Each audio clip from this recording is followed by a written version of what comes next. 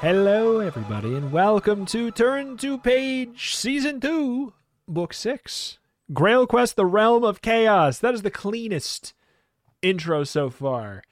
I'm so glad we found it almost when we're nearly done. No.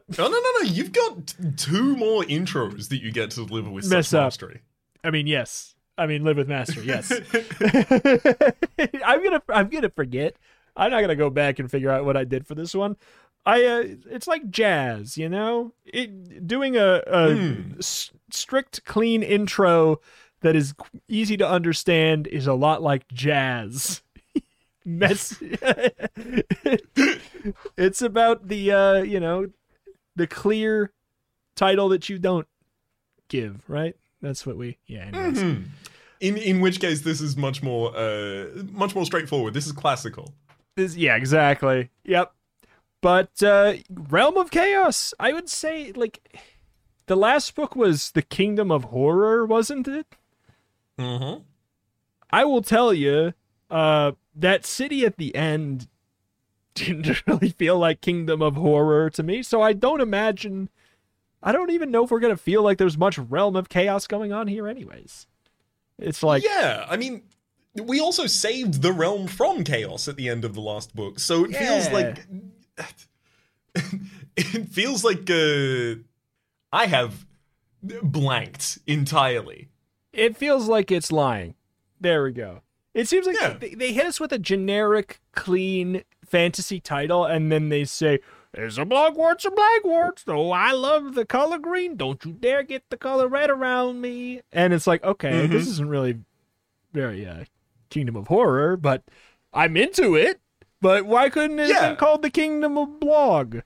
You know? By that dint, I imagine that the Realm of Chaos will be a bunch of people sitting calmly around a table playing a board game. I would love to do that. Oh, wait, I just like board games. That's right. But yeah, if Realm of Chaos, I'm happy to get in. Figure this son of a gun out. So take me to the emergency page. What? Emergency! Oh, hurry, there's not a moment to waste. Grab your pencil and your eraser, some paper and some dice, and let me cast my net spell on your head. What do you mean, who's this? This is Merlin! The wizard Merlin. Oh, there's no time for social chitter-chatter. There's an emergency on! Someone has put a curse on Camelot! If you know the basic rules of GrailQuest adventuring, like rolling life points, etc., turn directly to page 2. I do want to say, if we got Excalibur, we saved the kingdom with Excalibur, we learned the stat points of Excalibur, and we don't get to swing Excalibur in this book, I'm gonna be mad. So see, the thing is, we learned the stat points of Excalibur because we're going to fight King Arthur and inherit Avalon. Oh. And then we get to use the sword in the next book. In the comments, oh my god, I can't believe Rap spoiled it. No, that's just what happened. I'm sure that's just what happens. All right, page 2. Avert your eyes! I've no clothes on. You avert your eyes, but not so quickly that you fail to see the tall, skinny, white-bearded figure stark naked except for boots, long johns, a long-sleeve woolly vest, and a pointed hat with stars embroidered all over it. I would not call that naked, for its worth. You're naked under those 3 layers of clothes. Get decent, man. Yeah, it's like a cartoon character that can't be seen without their hat because it's their identity. It's like one of those. Like, you can't. It also directly does evoke that same, American cartoon of the 1960s through 80s where people were wearing long johns and yet covering up. Like, oh no, you can't see my long johns. That's my genitalia. that's actually an organ of mine, this long johns. I grew this. It's a new layer of skin. Oh, God. Skin long johns. Okay. Having averted your eyes, you find yourself staring at a rough wooden floor, which seems to be slightly concave. You glance around furtively, taking care not to embarrass the wizard Merlin by looking at his long johns directly. You are in the oddest room. Question mark? Chamber? Question mark? House? Question mark? That you've ever seen. It's quite vast. Oh my god, there's a picture of Merlin. Stark naked except for boots, long johns, vest, and hat. Okay. The book knows. The book knows. House that you've ever seen. It's quite vast, but entirely made of wood with curving walls, ceiling, and floor. As if you were in a gigantic... A barrel, says Merlin. It's my new home. I got the idea from an old Greek who used to live in one, but mine's bigger. It has to hold all of my things. I had it specially made by the Court Cooper, when there was a Court Cooper. He hesitates sadly and adds... And when there was a court, come to that. Lucky I did! Something in the shape protected me from the curse. You don't know anything about the curse yet, do you? No, sir. You say politely, your head reeling a little. Now that you can tear your eyes away from the insides of this gigantic barrel, you realize you're wearing a new and different body. A sturdy, handsome carcass dressed in breeches, leggings, and a tunic, somewhere nearly naked, with a neat broadsword belt around your waist. Pip's body, says Merlin, who can obviously read minds. If you haven't occupied it before, you'll soon get used to it, but I'd better tell you about the curse. Or rather show you. In which case, I'd better get you kitted out. Kitted out? You ask, wondering why he's wandering around in his underwear, a.k.a. nude bod. Because the curse rotted my robes! Merlin snaps. I thought you said the barrel protected you from it. You protest. Only when I'm inside. The robe was hanging on the line to dry.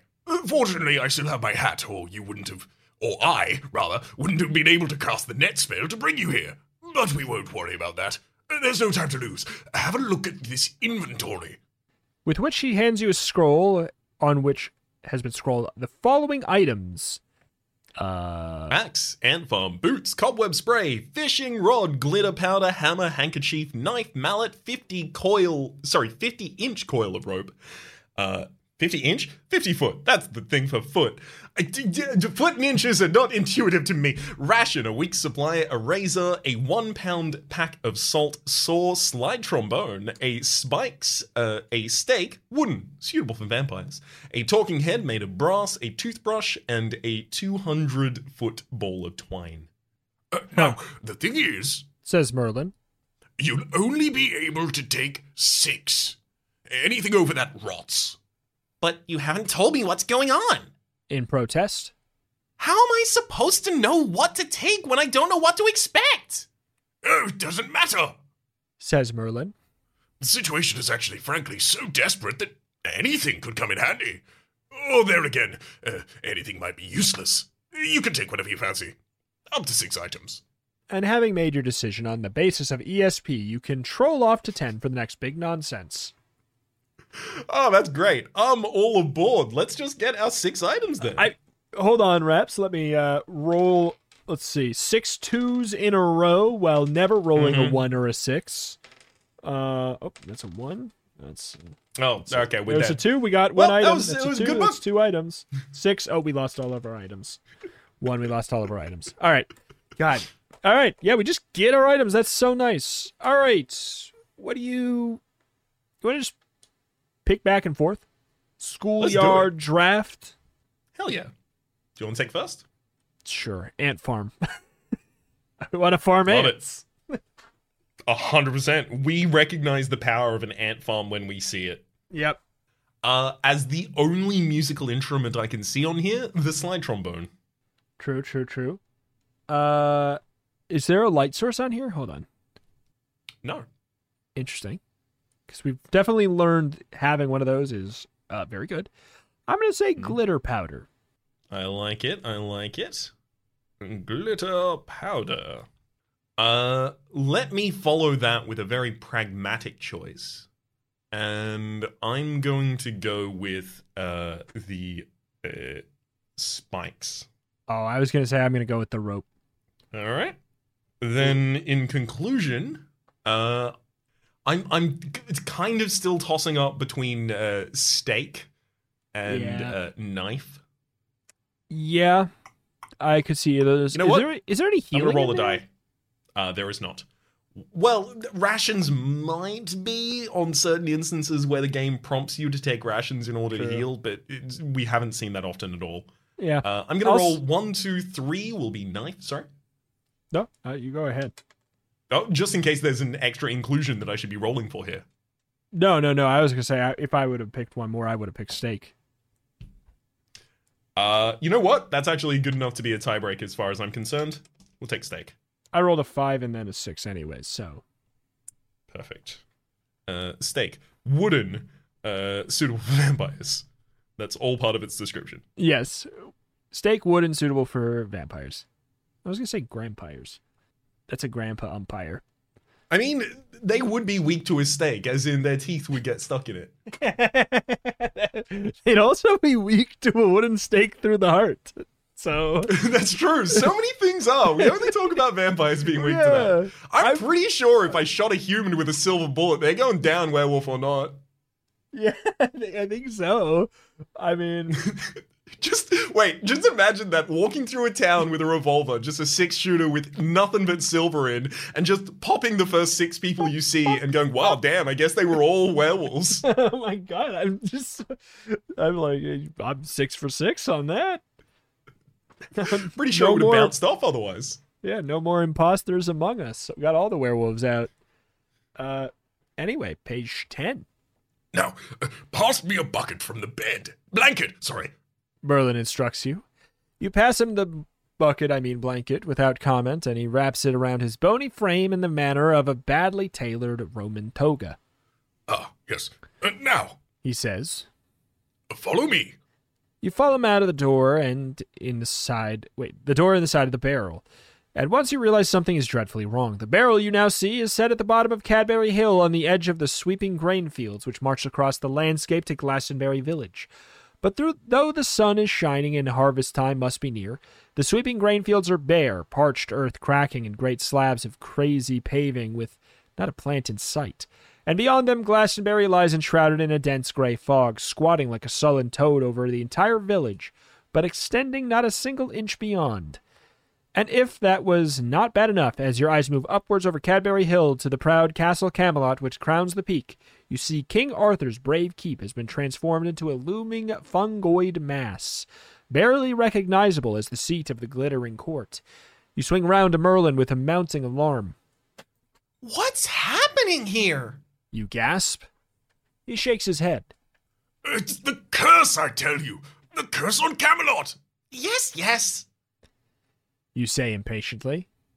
But who laid the curse? And what has it done? And why didn't somebody stop it? And what can be done about it? And who? He holds up a skinny hand. Patience. Everybody's been asking me the same thing, and I don't have all the answers, but if you zip across to page 22, I'll tell you everything I know. So what are you waiting for?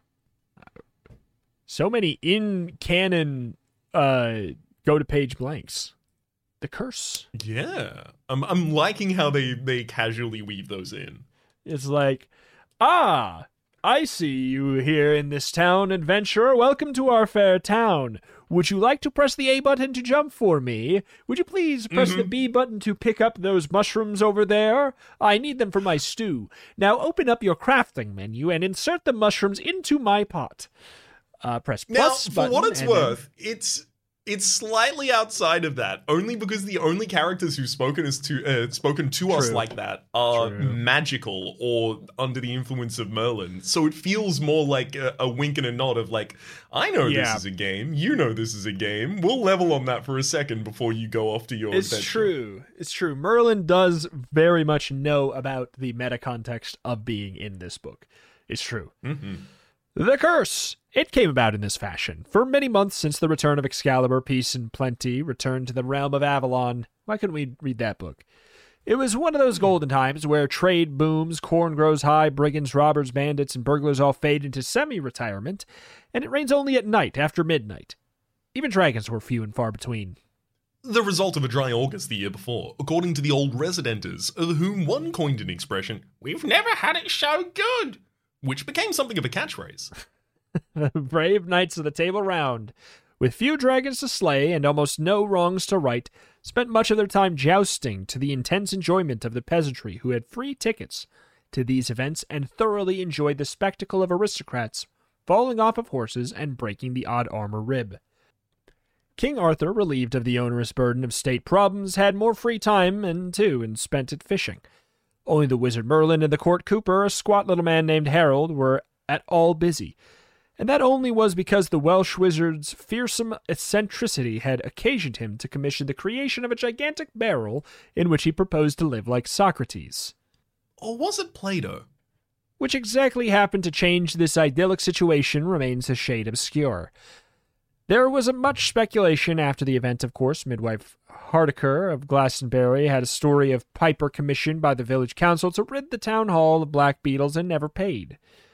Farmer Albert, a man as famed for his flights of fancy as for the turf he smoked in his clay pipe, maintained the fault lay and with his arch enemy, the blacksmith Abraham, who was so drunk one night that he stumbled into a holy well, thus committing an unconscious act of desecration. Petronicus Ambilicus, the old Roman alchemist, who still plied his trade in Glastonbury, reckoned it was a seasonal thing, connected in some mysterious way to the position of the planet Mercury. More serious theories put forward by the Archbishop of Canterbury suggested the disturbance of a great worm in Cornwall or possibly the activity of witches in Wales. But the simple fact is that no one really knew. Everyone went to sleep one evening, before midnight to avoid the rain, in a realm that was all green and golden and sunny and peaceful, and woke up the following morning to a nightmare of blight, pestilence, gloom, and corruption. The first thing they noticed was that dawn's sun had taken a greenish tinge, and while that died down a little over the morning, there was still the smog that fallen over Glastonbury. The pollution in the water supply, the total disappearance of every night in Avalon, the fungus attack on Camelot Castle, the death of all grain crops, the sickening of pigs and cattle, the dying of soil, the potholes, the molehills, which all erupted like boils along the main roads. The waste gold started to rust and linen started to rot, and the mildew that appeared nearly everywhere. It was, said the old residenters wisely, a curse. And for once nobody disagreed with them. The problem, of course, was what to do about it. The first deputation went to Camelot, but quickly found it was impossible to enter the castle, let alone communicate with the King Arthur or the members of his court. The second deputation went to Merlin's barrel, but was denied entrance on the grounds that the wizard had nothing to wear. It was an excuse that members of the deputation appreciated, since they too had lost much of their clothing. After that, that's great. The people settled down to suffering, as people usually do in the face of mysterious adversity, except for Merlin himself, of course, who did what he always did when there was too much trouble abroad for normal human beings to handle.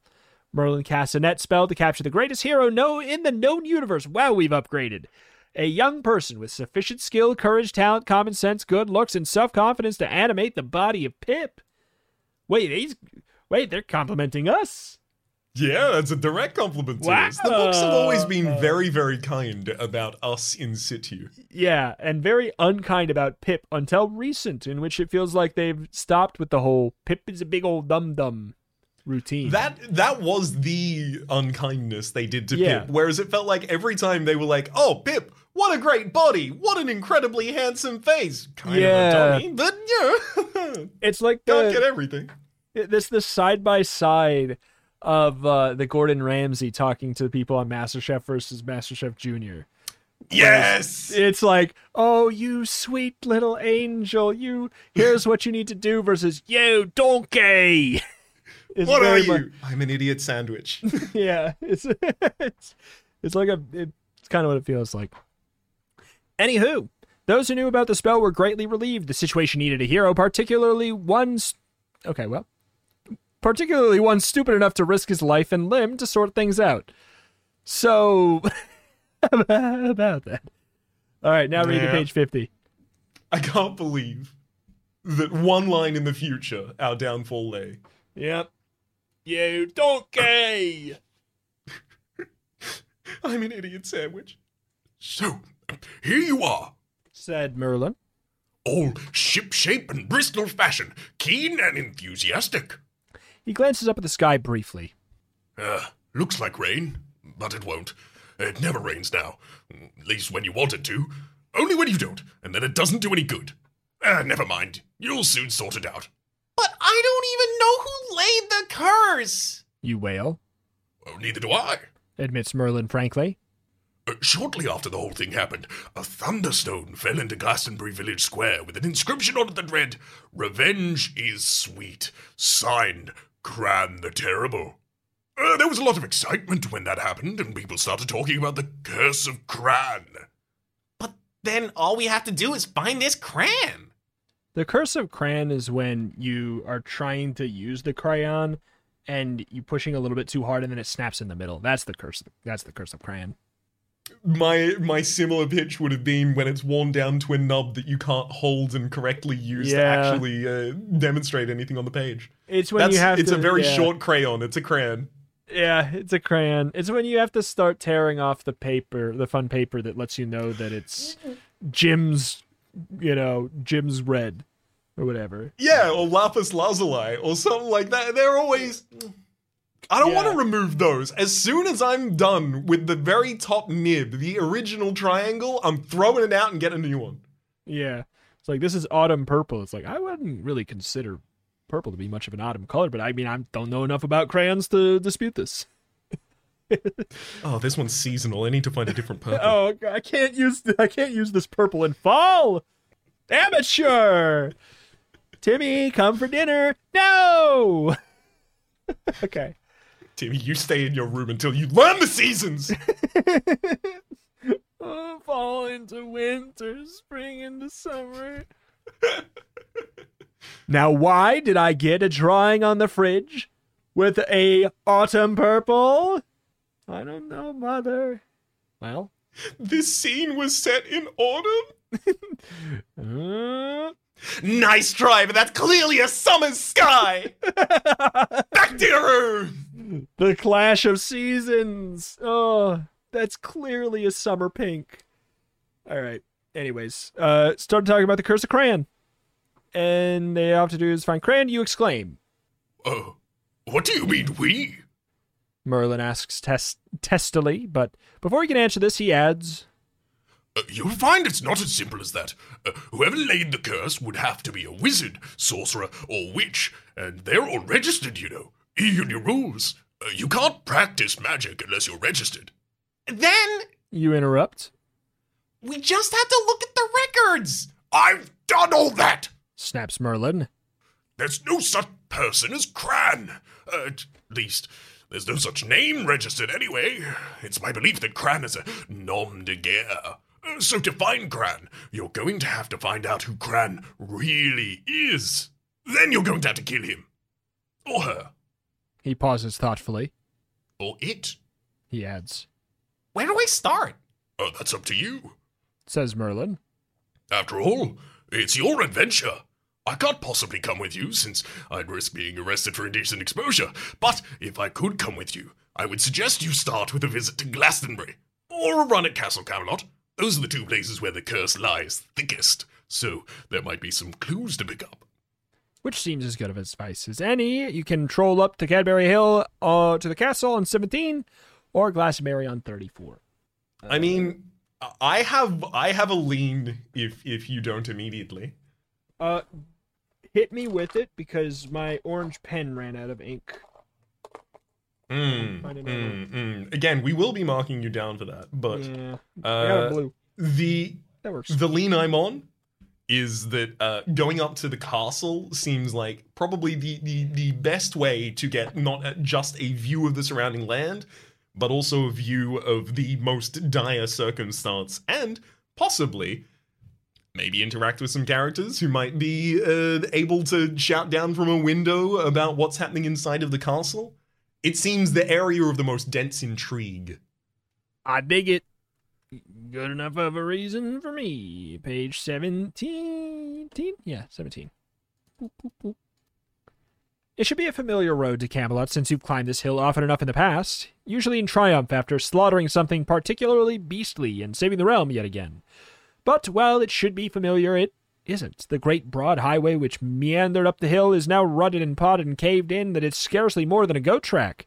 The avenue trees planted as ornamentation by the green thumb Mogg, King Arthur's head gardener, are wilted, diseased, and in many cases even fallen. Another land below, once so beautiful a vista, is now a sweeping plain of shrub and dried-out marsh. After this approach, the castle itself comes as no real surprise. The glittering spires and soaring towers, the proud walls, the looming battlements are now completely covered in a thick, oozing leprous skin of dark gray fungus, which transforms the entire edifice into something reminiscent of a gigantic squatting toad. There's a distant chill in the air, and the moat smells foul. Scum and debris float like sullen corpses on the surface. Great slow bubbles erupt from the depths to burst on the surface, releasing little greenish fumes. The raised drawbridge exhibits signs of dry rot, and the closed portcullis has fallen prey to rust. There are no guards on the walls, and a silent stillness hangs over everything like a funeral shroud. Welcome back to Camelot, Pip.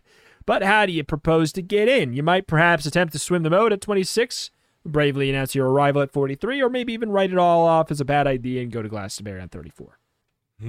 Swim the fetid moat. Or just yell, hi, I'm here. Anyone in? Seems like one of them's a little less risky. The moat? I wouldn't socialize. Good point, well made. I might get embarrassed. I'd die of embarrassment. 43? Let's do it. Ho there! You call, hands placed firmly on your hips. A small, but extremely handsome and impressive figure. Dwarfed by this... Wait, what the heck? Small, okay. Small but extremely handsome and impressive figure dwarfed by the towering fungoid edifice. Ho there! You call again. This is Pip the Dragon Slayer and Hero of Avalon seeking entrance to the court of Camelot, as is my right as servant and friend to the great King Arthur. From deep within the castle, something giggles evilly, which, as you discover, if you hang around long enough, is the only answer you're going to get, and that would seem to reduce your options to swimming the moat or going to Glastonbury. I mean, we're right at the beginning. Should we swim the moat to see if it just straight kills us? Because I'm imagining it's going to be like this is a lock you need to find a key before you come back. It's my guess, but who knows? The moat water has all the fresh consistency of thick pea soup and a certain corrosive quality which brings your skin out into a rash before you've gone 3 yards. Even old EJ, your faithful talking sword, is moved to protest. Look, shut up, EJ! Despite all this unpleasantness, you swim strongly for the castle wall, but while you swim strongly, you don't seem to be getting any closer. We're not getting any closer. Shut up, EJ! And all the same, he's right. After 15 minutes, you're still up to your neck in this foul liquid and still only a few yards from the bank where you first leapt in. After a time, you turn around and swim back to the bank. That was the stupidest idea you've ever had. You tell EJ shortly as you drag yourself back out, which may be true. And although it probably isn't. But doesn't get you into the castle. You may bravely announce your arrival or abandon the attack. Okay, so we have to go to Glastonbury, but we now know that. The road to Glastonbury, once such a pleasant journey, is now a disaster area, with the fog-enshrouded destination holding no great appeal either. You reach the outskirts of the village eventually and step reluctantly into the mist. It's not so thick as it seems from the outside, so you can see perfectly well where you're going, but it is damp and chill, making an adventurer's life, which was never a bowl of cherries to begin with, even more difficult. But difficult or not, you should brace yourself to study the map of Glastonbury on 202 to indicate what you shall explore. We got a map already, eh? We do indeed. It's about the size of half of Scroghollow City. Scroghollow City! There's the road to Tor up in the top left. There's a central village square with a well in the center of it and what looks like a lake off to one side. And then the standard assortment of things you might imagine to find in a small village. Some grazing yards, what looks like a paddock, possibly a church, possibly a bar. Possibly a bar/church hybrid. Kneel in the pews and genuflect with a beer in hand. Yeah. All right. So, yeah, we got a big old... Okay, so we got a lot of options. I was just getting my Microsoft Paint screen ready. So Road to Tor is Yes, on I there. suspect that's not where we've come from. Yeah, but it makes me wonder, where are we coming from? Because I like having a clean thought. Let's just assume 7. How about that? Yeah. In which Just case, pick one. on entry to the town, we have a building off to our right. Would we like to check 7? Yeah. Zoop. Now, this is very odd, Pip. You've reached the gatehouse, which guards the main road to Glastonbury. They call it the gatehouse because there used to be a wall around the village in bad old days before King Arthur brought a bit of law and order to Avalon. The wall is long gone now, but the gatehouse remains, and you know from past experience there should be a token guard here. By the name of Sam. Sam is not a serious guard, of course, just a colorful old gent in funny, out-of-date clothes carrying an ornamental sword and a spear. Bit of tradition preserved by the village council. The thing is, no Sam. And no other guard either. The gatehouse is silent, cold, and empty. New destination. Interesting. I want to meet Sam. Sam sounds cool. Should we... If we continue into the main area, there is a well directly ahead of us in the village square, or we could cut immediately to the right and head to the lake. I feel like just visualizing, if I was walking into town, the first thing I would see upon entering through this path would be the well. Sounds good to me. All right, page 5. It's the village well. And then... yeah. It's the village well by an own sentence, and then you have to go over the page transition to see the rest of it. Yeah. I know that this is not the original book formatting, but that would be a really good formatting for a joke. Yeah. Generally, the women come here in the early mornings to draw water and exchange news, but there are no women about now either, nor men to come to that. This is normally the very heart of the village activity, and now... Thanks to the curse, presumably. It's as silent as a tomb. You walk to the stone wall and peer over into the well shaft itself, 38 foot deep, dug by hand and stone-lined by some patient mason in days long before you were born. You can't see the water surface, of course. That's too far down, but you can see. Yes, quite definitely. There are steps cut into the stonework. How odd, nobody noticed them before. They look if not exactly brand new, at least fairly recently cut.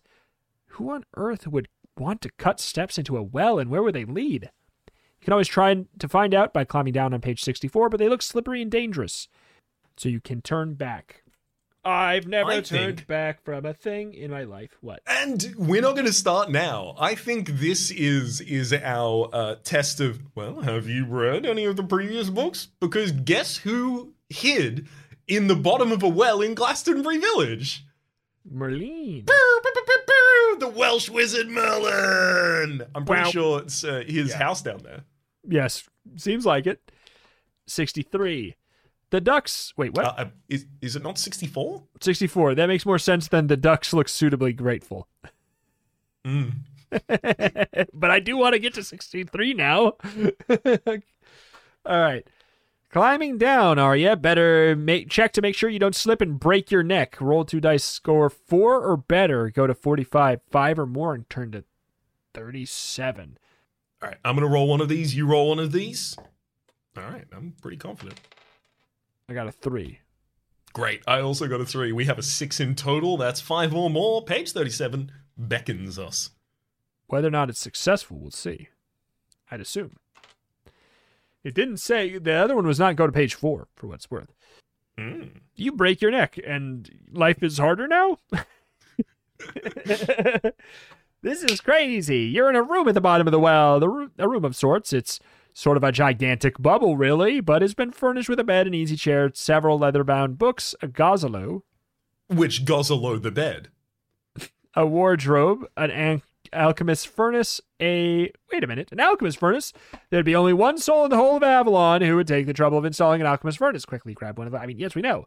One of the leather-bound books. Sure enough, there is a familiar spidery writing in the title page. This tome This tome belongs to Merlin. You found another of Merlin's blasted houses. He has them all over this place in the most eccentric situations.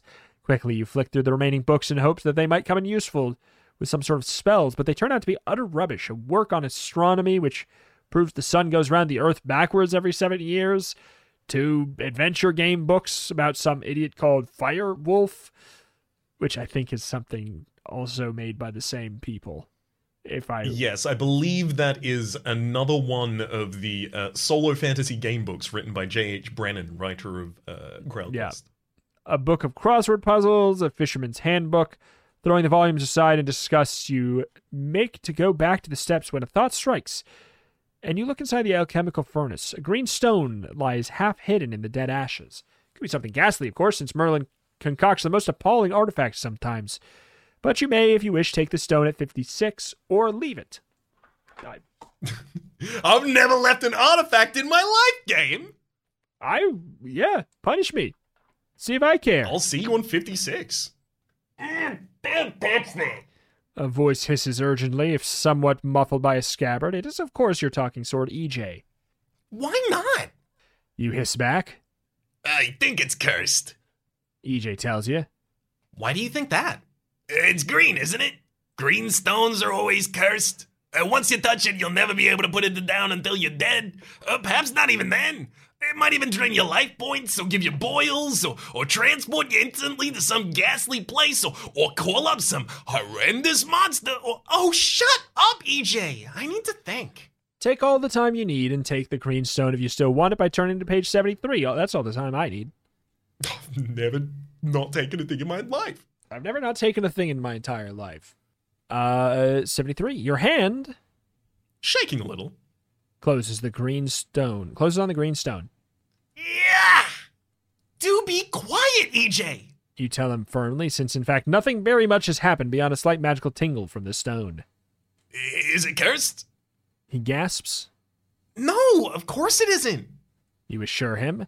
And you may even be right, although you'll never know until you decide to rub the stone. You can do that right now if you wish by turning to page 12, but before you go rushing off, you should consider the possibility that you can only use the magic in it once, and it might be wasted at this point.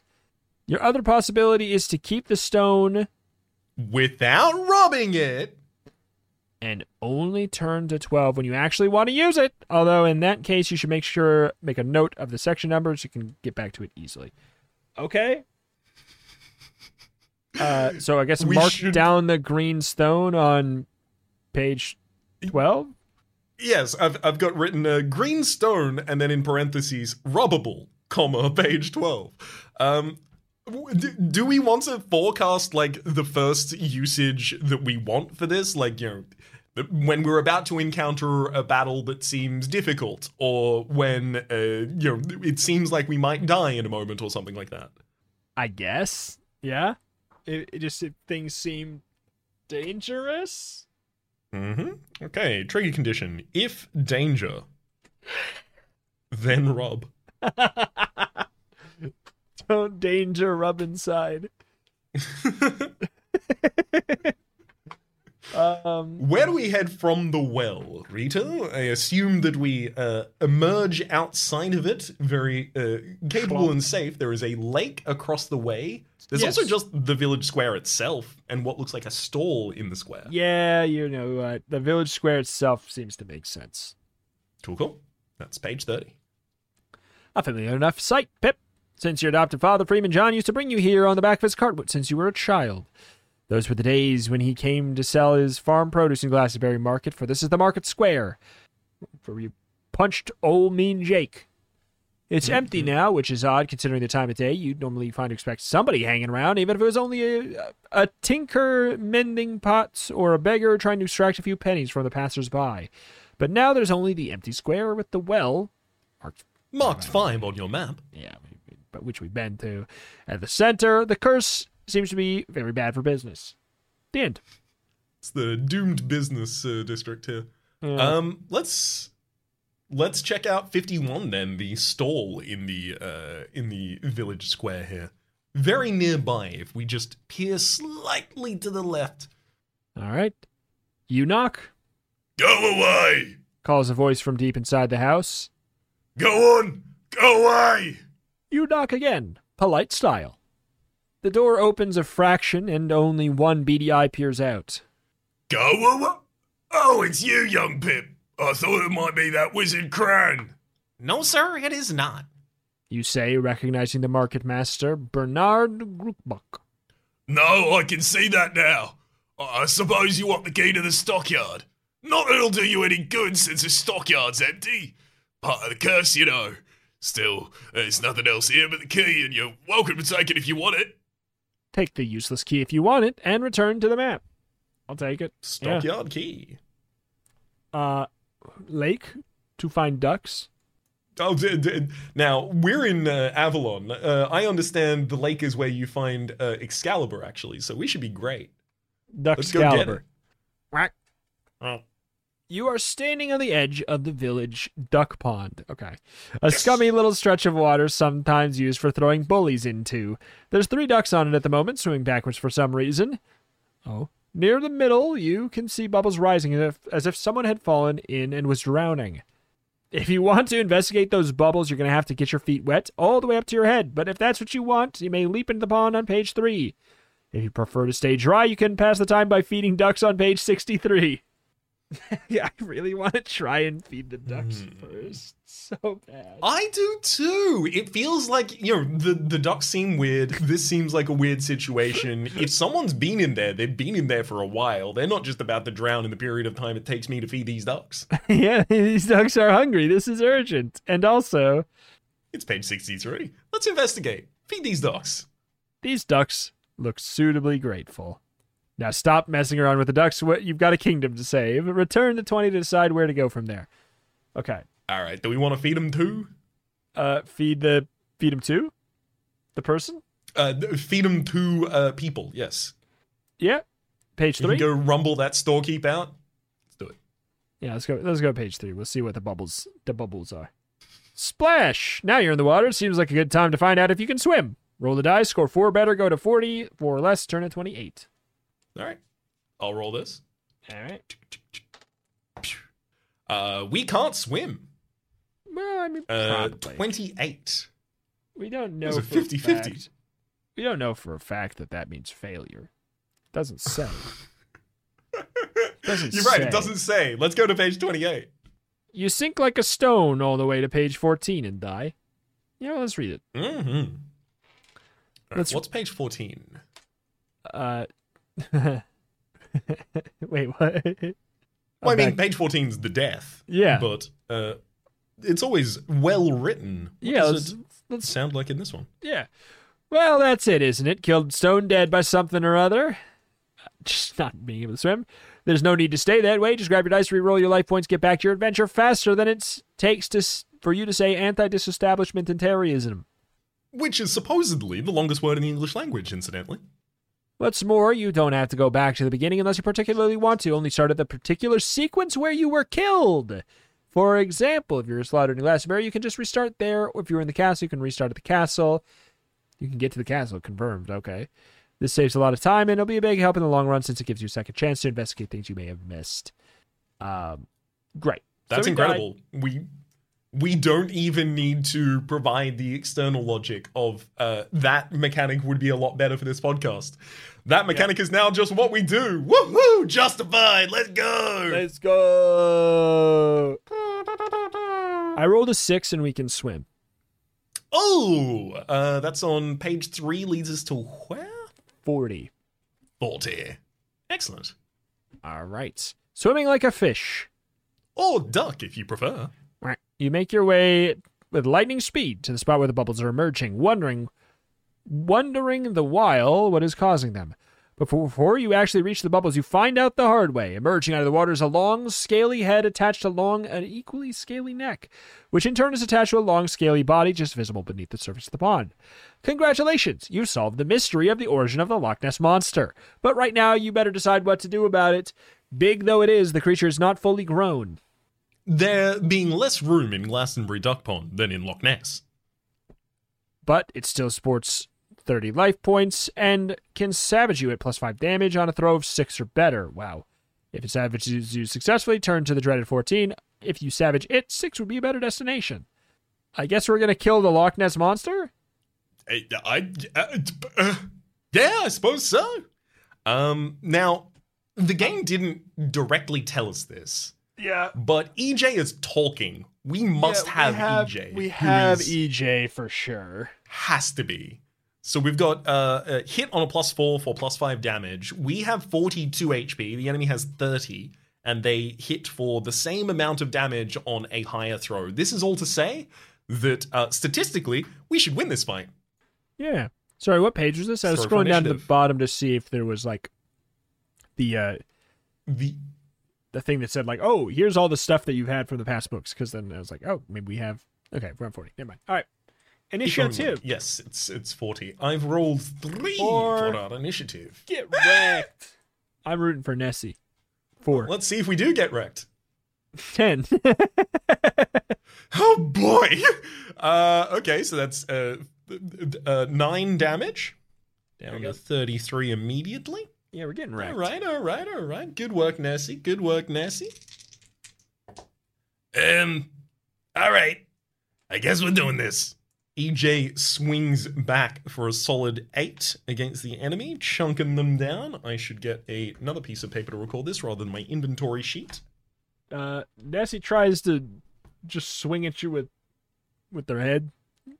It misses. It's a 3. It works for giraffes. Yeah, it's true. All right. Just swing back. EJ holds himself out directly and in a point so as to try and intercept the next swipe of the neck, and does so very successfully, rolling a 9 for 10 total damage, taking the Loch Ness down to 12 remaining HP with a sharp slash across the throat. Whew. That's a 5, which is a miss, which is good. Mm-hmm. Oh, perfect. And it's going to be difficult not to at least make the Loch Ness unconscious here. So this is going to be throwing the sword EJ into the river. All right, so we strike for 4, which is one of the only numbers that wasn't going to result in unconsciousness there. And in you screaming in agony misses with a 4. Mm-hmm. Lost all concentration, eh? I'll end this.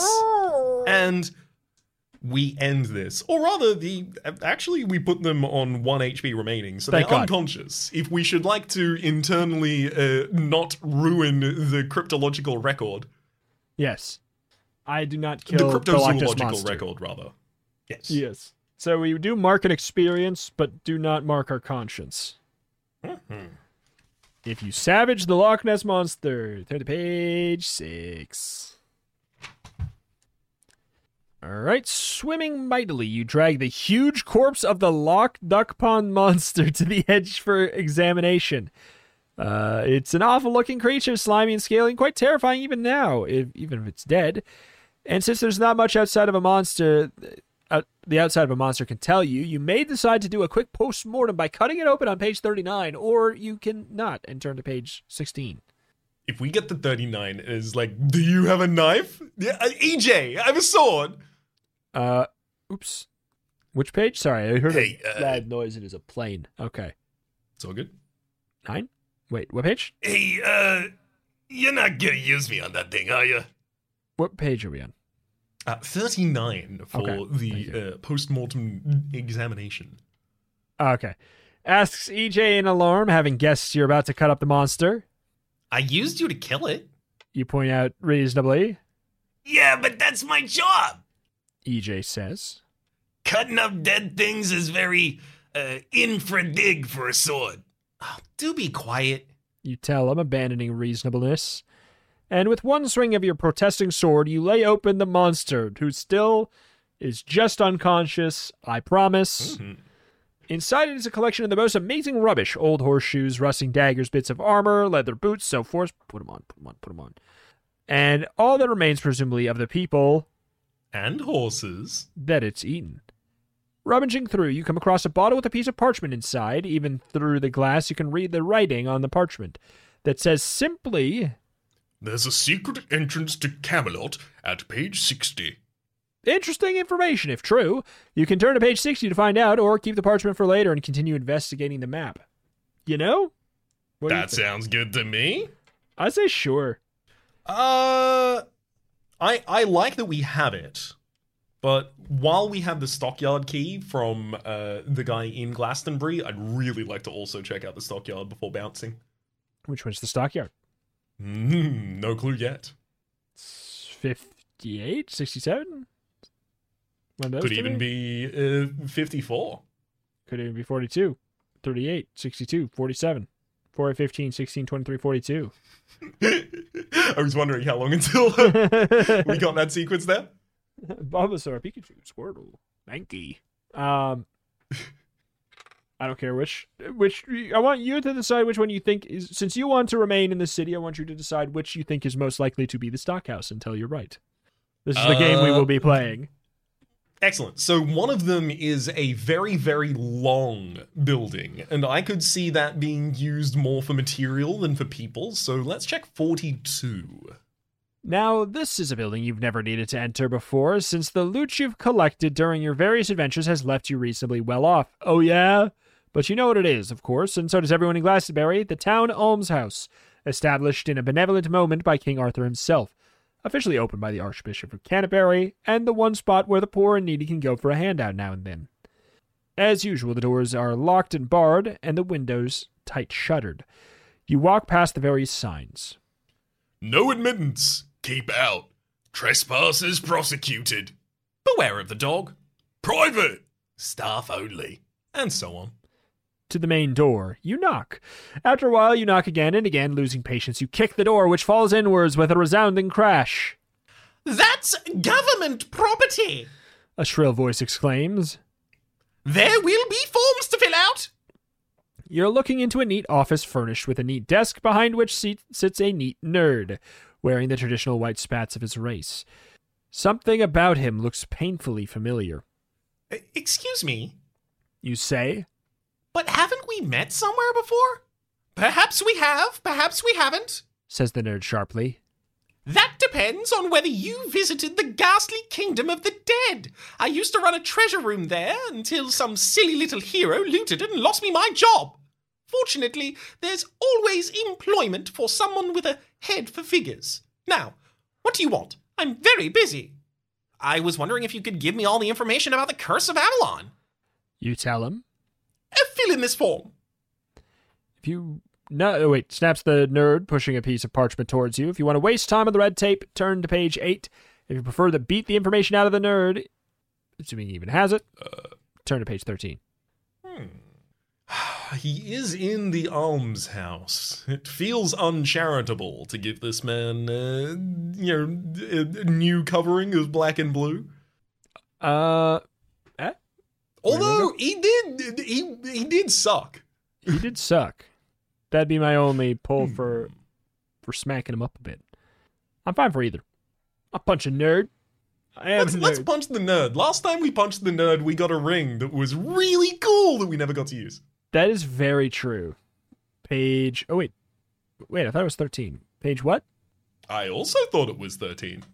This is definitely not the right page. Huh. It says 13. I guess we should waste our time with red tape then, because this is certainly the incorrect page. Let me see if I can search the word nerd. Huh. The nerd is mentioned nowhere else in the book. Huh? Let's fill out the paperwork. Yeah. Information. Well,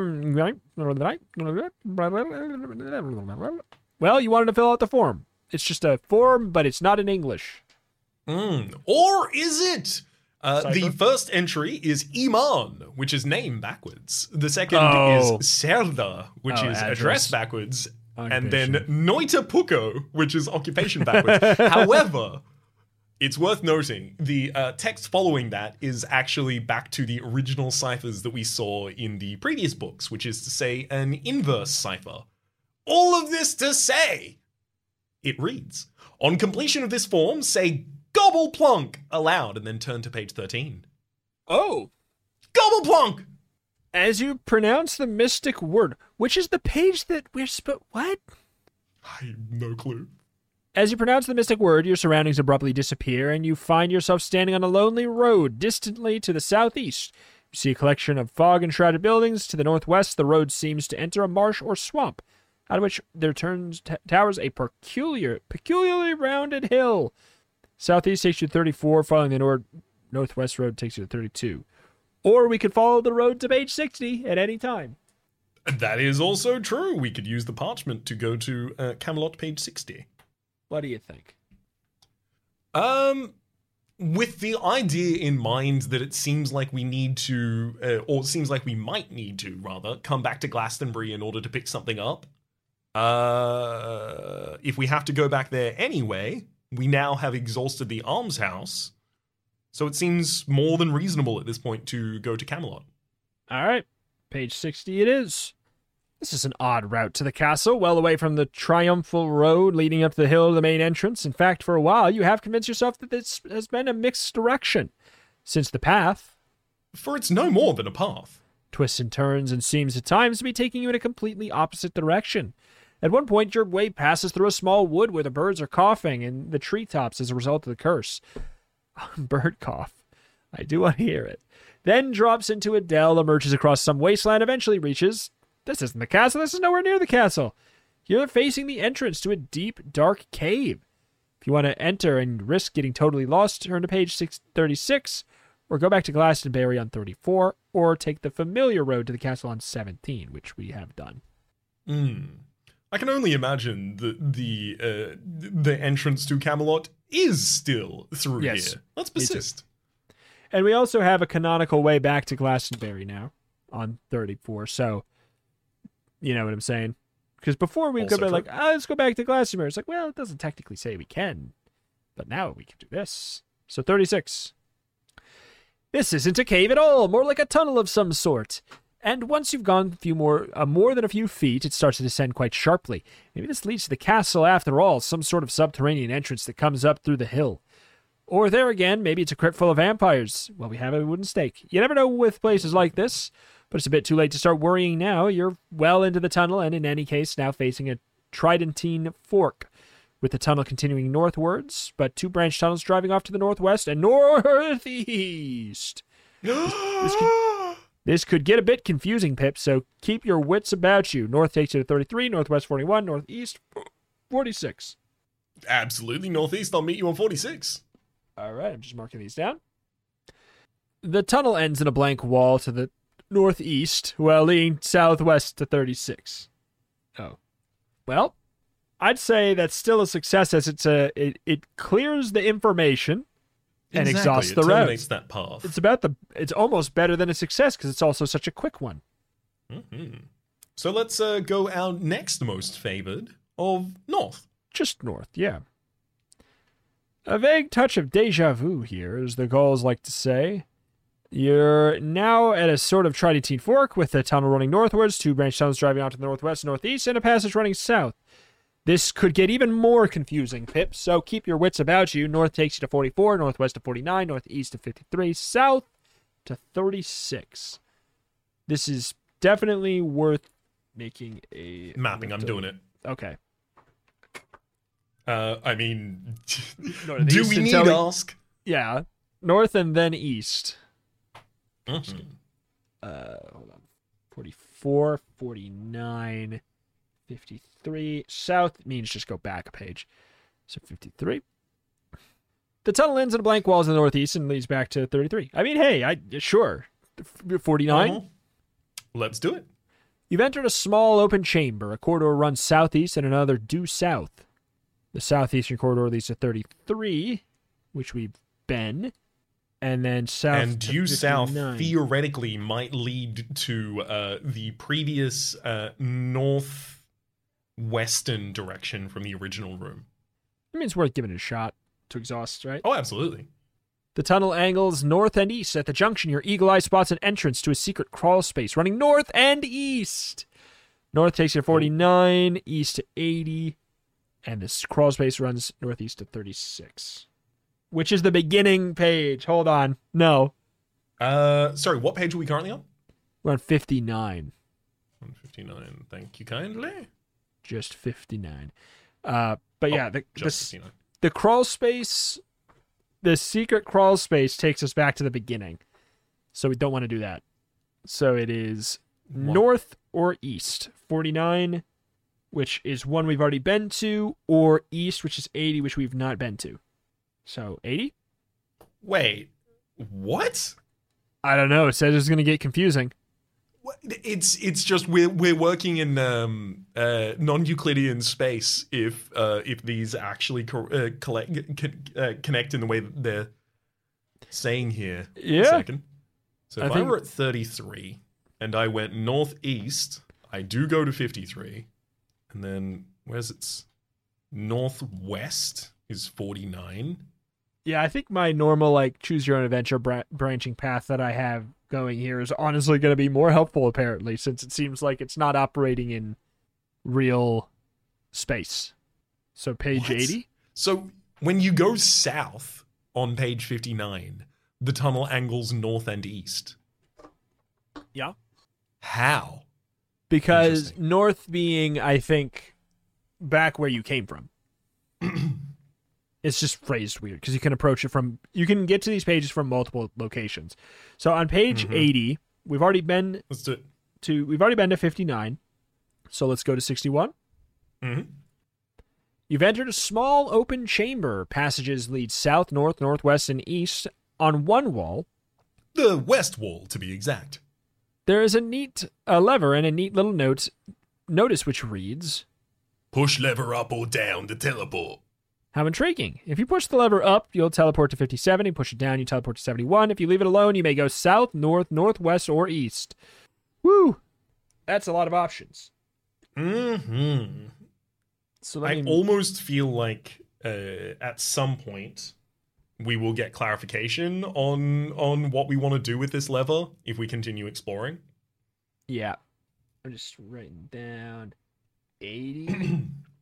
Oh my god. 80, 101, 97, 90, 57, 71. That's a lot of options. Have we been to any of these? Only We have 80. been to 80. Yep. So north, northwest, or east? Should we try to go north or east? Let's try north again on 101. All right. The passage reaches a dead end to the north, while an opening to a small chamber at the south leads to 61. There is, however, a pit trap. Roll a die, 3 or more, you avoid it. Score 3 or below, you better go to 74. I got a 4. Excellent. We avoid it. Get wrecked. Pit. All right, so we go back to 61. So should we go to the north or to the east? Let's go to the east on 90, yeah. The passage ends in a blank wall to the east, while an opening to a smaller chamber on the west at 61. There's, however, a pit trap along here. Roll the die. I got it too. Unless you rolled. Let's see what that I got does it on too. page 72. Roll 2 dice to determine how many life points you have lost. 9. Eesh. And then climb back up to page 90 from here. Okay. So we go back to Which I can only imagine we don't have to do the pit trap immediately again after climbing out of it. That's very slapstick routine. So let's head back to 72. Not 72, that's the wrong one. Whoops. 61, which leads us to 97, which leads us either back to 61 or to 77. So 77 sounds new to me. 77. This is a goose chase. This passage runs southeast to 97, forks northwest on 83, and northeast to 93. So let's mark all those down, and let's see if we've been to any of those. So 97 we've been to. 83 we have not been to. 93 we have not been to. So north and east? Let's do it. 93. Oh my god. The passage runs southwest to 77, ends in a blank wall to the northeast.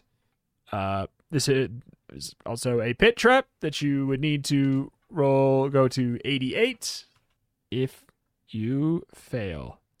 I have rolled a 1, so 88. Is 88 also just going to be... Yep. You roll roll 2 dice to determine how many life points you have lost falling down this stupid pit. If it kills, you go to 14, and then if you don't die, go to 93. Alternatively, you may take a secret passage from the bottom of the pit to 95. So, Ooh, we gotta do that. I thought I heard you rolling. Oh, I did indeed, and we took 10 damage, and I was Ow. going to try not to focus on that as we are in pain, buddy. We got 14 HP remaining. Hopefully, we don't visit the page anytime soon. All right, well, hopefully we'll just get to the castle so that we can say, hey, yeah, they said we could start from the castle at any time. That'd be This handy. secret passage emerges through a sliding panel into a dank stone cell, dimly lit by gray glow filtering through a high-slit window. There's a pile of filthy straw in one corner and the broken remains of a clay bowl in the other. Apart from this, the cell is empty. It seems obvious that you found your way into the Camelot dungeons, the network of tunnels and cells used to house those who've incurred the displeasure of the king. Once thrown into a cell like this, you could remain forever until you rot, whichever was sooner. Fortunately, however, the door of the cell is lying open, which means you can zip through quickly to 68 or search it on 104. Save state. We entered the castle. Woohoo!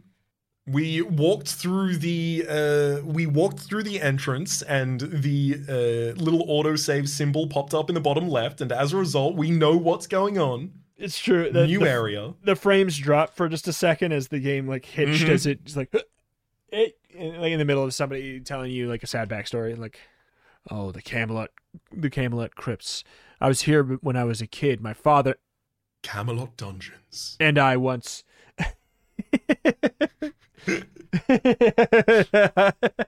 Okay. 95. So yeah, zip quickly. Do you want to search everything here? Right now? 104? Well, absolutely. I feel like we progressed. Okay. Nope, nothing here of use to man or beast. Zip to 68.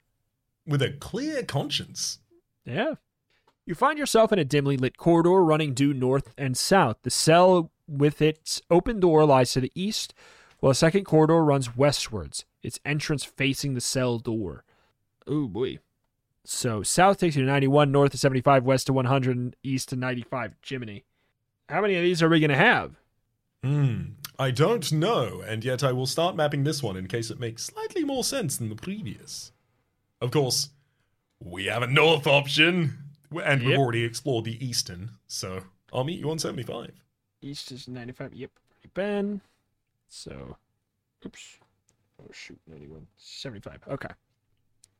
The north-south corridor ends in a block of 6 securely bolted cell doors running east and west. This is interesting. You may follow the corridor south to 68, which would bend, or open one, or all of the cell doors since the bolts are on the outside and the block is unguarded. If you decide to open the cell doors, consult the following table. Ooh. And it's a page number for each of the cells. I like this. I like it. I like it a lot, but our health is 14. Just one bad fight away from visiting. Save state as soon as we entered the castle.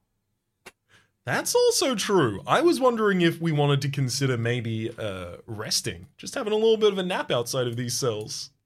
I mean, sure, we're gonna probably die anyways. So Yeah, let's go do a exactly. little What's the snooze. worst case? What, are you gonna die about it? I invite it. Wait, hang on. There are Dreamtime rules in this book, right? Wait, is there no dream time? Yes, There it is. All right. You enter dream time with your life points. You have no magic armor. Operate dream time. Throw 2 dice. And then check the result below. Wait. You sleep, and what is the rules for whether or not you get dream time even? Yeah, so you originally, if I recall correctly, throw a dice and see if it hits a 5 or a 6. If it hits a 5 or a 6, you sleep safely. However, if it hits anything else, you need to do the dream time. I got a 1. So you roll our dream time. Alrighty then. Entering a musty cave, you discover a coded scroll on which you carefully decipher to find a new and unknown spell. Hurriedly, you pronounce the word Spiel Anker and find yourself back in the section where you slept, where you may or may not decide to sleep again. And it's also worth noting that don't we heal? Yeah, we heal Don't we heal regardless? 2d6. Hell yeah. 7 health back. Do we sleep again? I mean, I think it's a great idea. I got a 6, so we just sleep. Ooh, for another 8 health, taking us up to 29 out of a total of 42. I'd be happy starting to open some cells at this point. I'd also be fine with sleeping. Yeah, let's open the cells. And I'm going to roll the die to see which cell to open. 3. It feels right. I don't know. Let's do it. Unless, wait, I'm scrolling back up to the picture. Is there anything noteworthy about these? The only thing that's noteworthy is that the handle's on different sides. Yeah, it seems to alternate. No, it doesn't all alternate. Left, right, right, left, left, right. That still doesn't really tell me much about which of these I might prefer over any of the others, so let's go to cell 3 on 108. All right. There's a corpse in here. Some poor felon thrown into the cell, left to die of starvation or cold, or perhaps assassinated in the dead of night by a hooded figure with feral eyes, armed with a slim, silent blade. Brr. The body's clutching some piece of parchment with something scrawled across it. If you want to read what it says, turn to 114 or go to 75 and pick a new option. I've never left nothing, never. And we're not starting now. The writing on the parchment is a code, in a code of some sort. It reads... This is funny. So it's just a reverse here rather than a inverse cipher. It just reverses the letters and it reads "Gone to 14." Oh.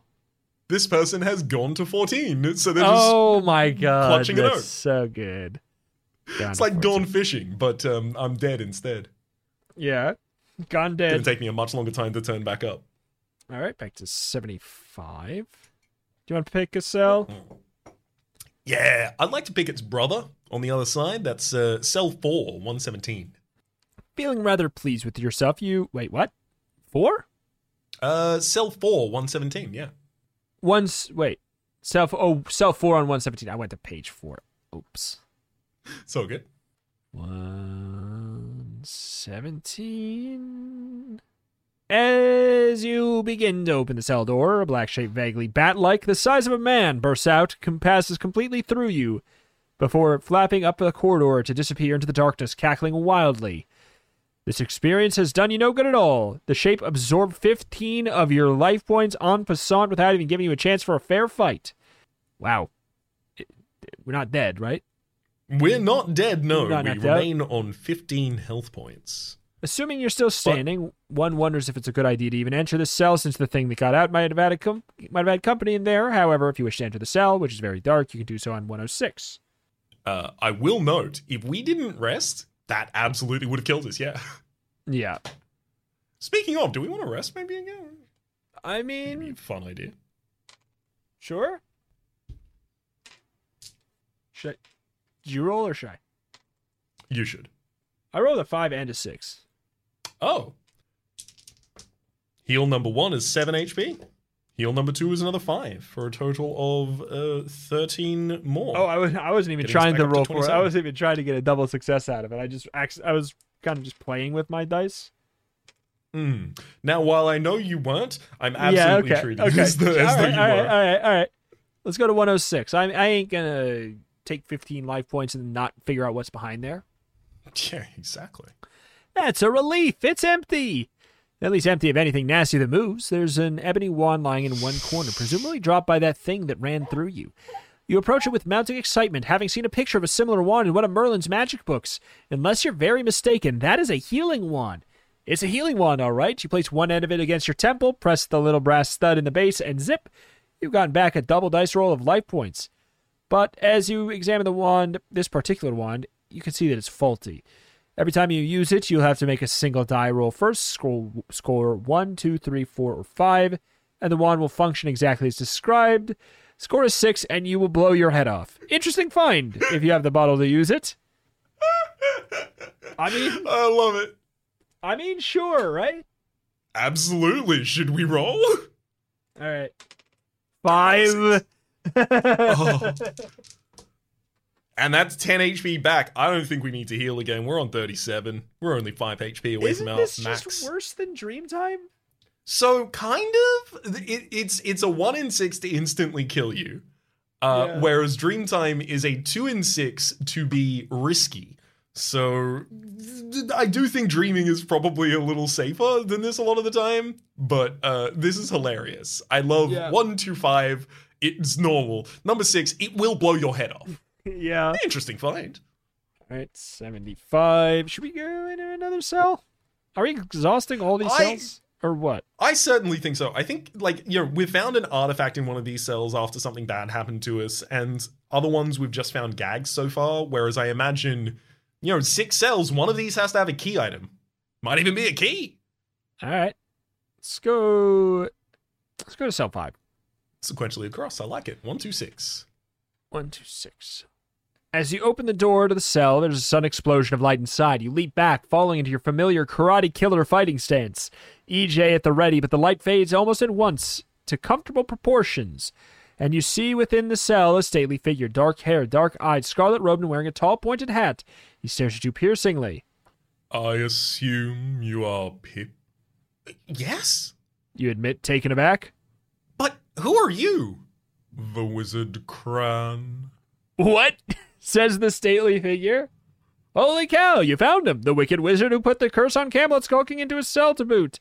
Who would have thought of looking for him here, but what are you going to do about it? You decide to hurl yourself upon him, EJ hacking furiously, turn to 160. If you prefer to chat, 167.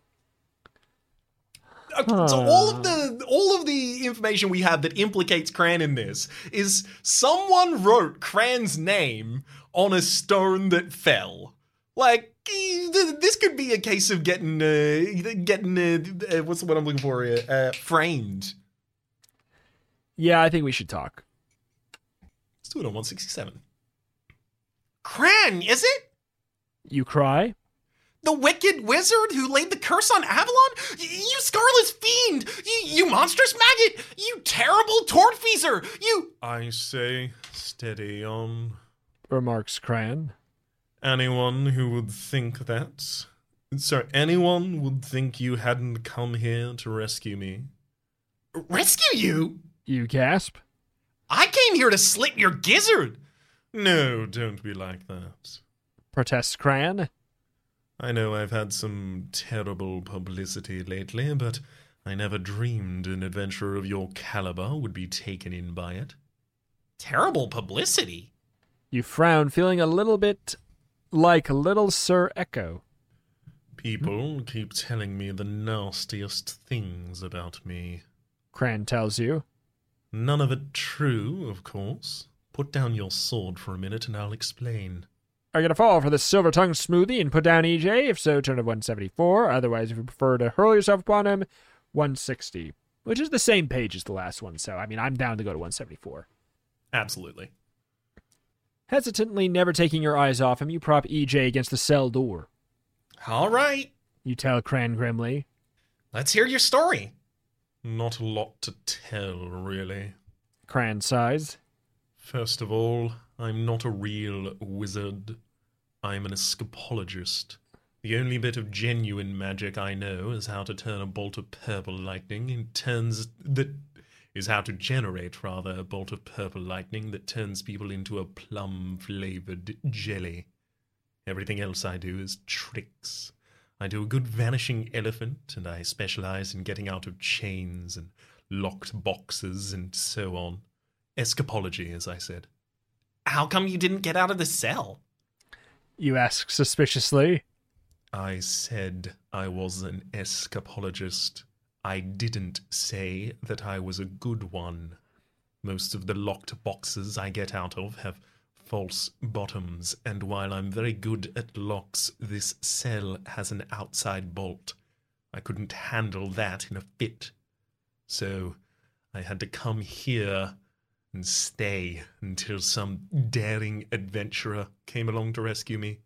Then you didn't put the curse on Camelot? I wouldn't know how. Then You ask. who did? Cran glances over his shoulder nervously. The Phantom Grunweasel. He hisses. All at once, the air is filled with the sound of a full orchestra playing dum-da-dum. You leap back into your karate killer stance. What was that? Just ignore it. Advises the wizard Cran. That always happens when you say the dreaded name. The Phantom Grunweasel? You ask. Dum-da-dum-dum. That's the one I couldn't visualize in my head. I was like, dun, dun, dun, but wait, there's only 3 beats in that. Yes. Says Cran. It indicates that the Indicates that the Phantom Grunweasel. Dum-da-dum-dum. is a creature living on the dreaded astral plane, and that anyone who wants to kill it will have to go there to find it. Good heavens! You exclaim. But how does a bold and handsome adventurer get to the astral plane? There's a megalithic gate on the top of Glastonbury Tor. But to get there, you have to get past the Great Guardian Worm, and that means liberating Pendragon's mirror shield. Quite a complicated process, really. Do you know where I can find Pendragon's mirror shield? You ask, getting right to the heart of the matter. Gran shakes his head. No, but I can tell you this. Without the universal key, you won't be able to open the box where Pendragon hid his shield. Astral planes, guardian worms, mirror shields, and a universal key. This adventure is turning into a monumental tangle, and no mistake, you take a deep breath. I don't suppose you know where I can find the universal key? You ask. Kren grins amiably. In my pocket, he says. And I shall be delighted to let you have it as a reward for rescuing me. What a pleasant turn of events. Now you've got the universal key. Now all you need to do is find the mirror shield, defeat the guardian worm, climb Glastonbury Tor, discover the megalithic gateway, travel the astral plane, seek out the phantom grunweasel, Dum-dum-dum-dum. And slaughter it to lift the curse on Camelot. But right now you better turn to 75 to pick another option. 75. Universal key I will add to our inventory. 75, of course, is back at our selection. I gotta say, what did I say? I think there's a key item here. The item was a key, as it turns out. It's true. Also, for performance, I think whoever reads the name Phantom Grunweasel, the other person just does the beats while the original person just continues talking. So that it's just, like, happening in the background, like, the universe. Like, it's the score. Yeah, I'm with it. The question here is, did we bother continuing to explore? Thinking that, like, we probably got the best possible stuff logically out of it? I tend to agree. I would be more than happy to go to a different area unless any of these give us information. I mean, I'm down to be done and maybe, like, come back if we hit a wall. Sure. So we checked cells 3, 4, and 5. I'm going to mark them off on my map. Great. So then I guess we would follow so the far as I back can to tell. 68. Back to 68, yes. So that'll take us to the opening of the dungeon room that got us here. To the south, there's another corridor, and to the west, there's another corridor. Yes. Let's go to probably west, I guess. 100? Sure. On the even hundo. Trouble! The corridor runs west into a guard room. And east, 68. Housing 3 of the most unpleasant-looking guards you've ever seen. But they were obviously men at one time, but the curse seems to have gotten to them, and they are now covered in fungus like the castle itself. This does absolutely nothing to improve their appearance. Or their temper, come to that. Since they have leapt forward to attack you fiercely, you may, however, bribe one or more of them at 1,000 gold pieces each. Oh boy. Assuming you have loot and they accept it. So if you can't or don't want to bribe, you have to fight them all. They start on a 5 or better for +3 and have 25 life points. If you kill all the guards, return to 68 or east to 82. So we do have the ability to move beyond this guard room, but only if we fight them. Let's do it.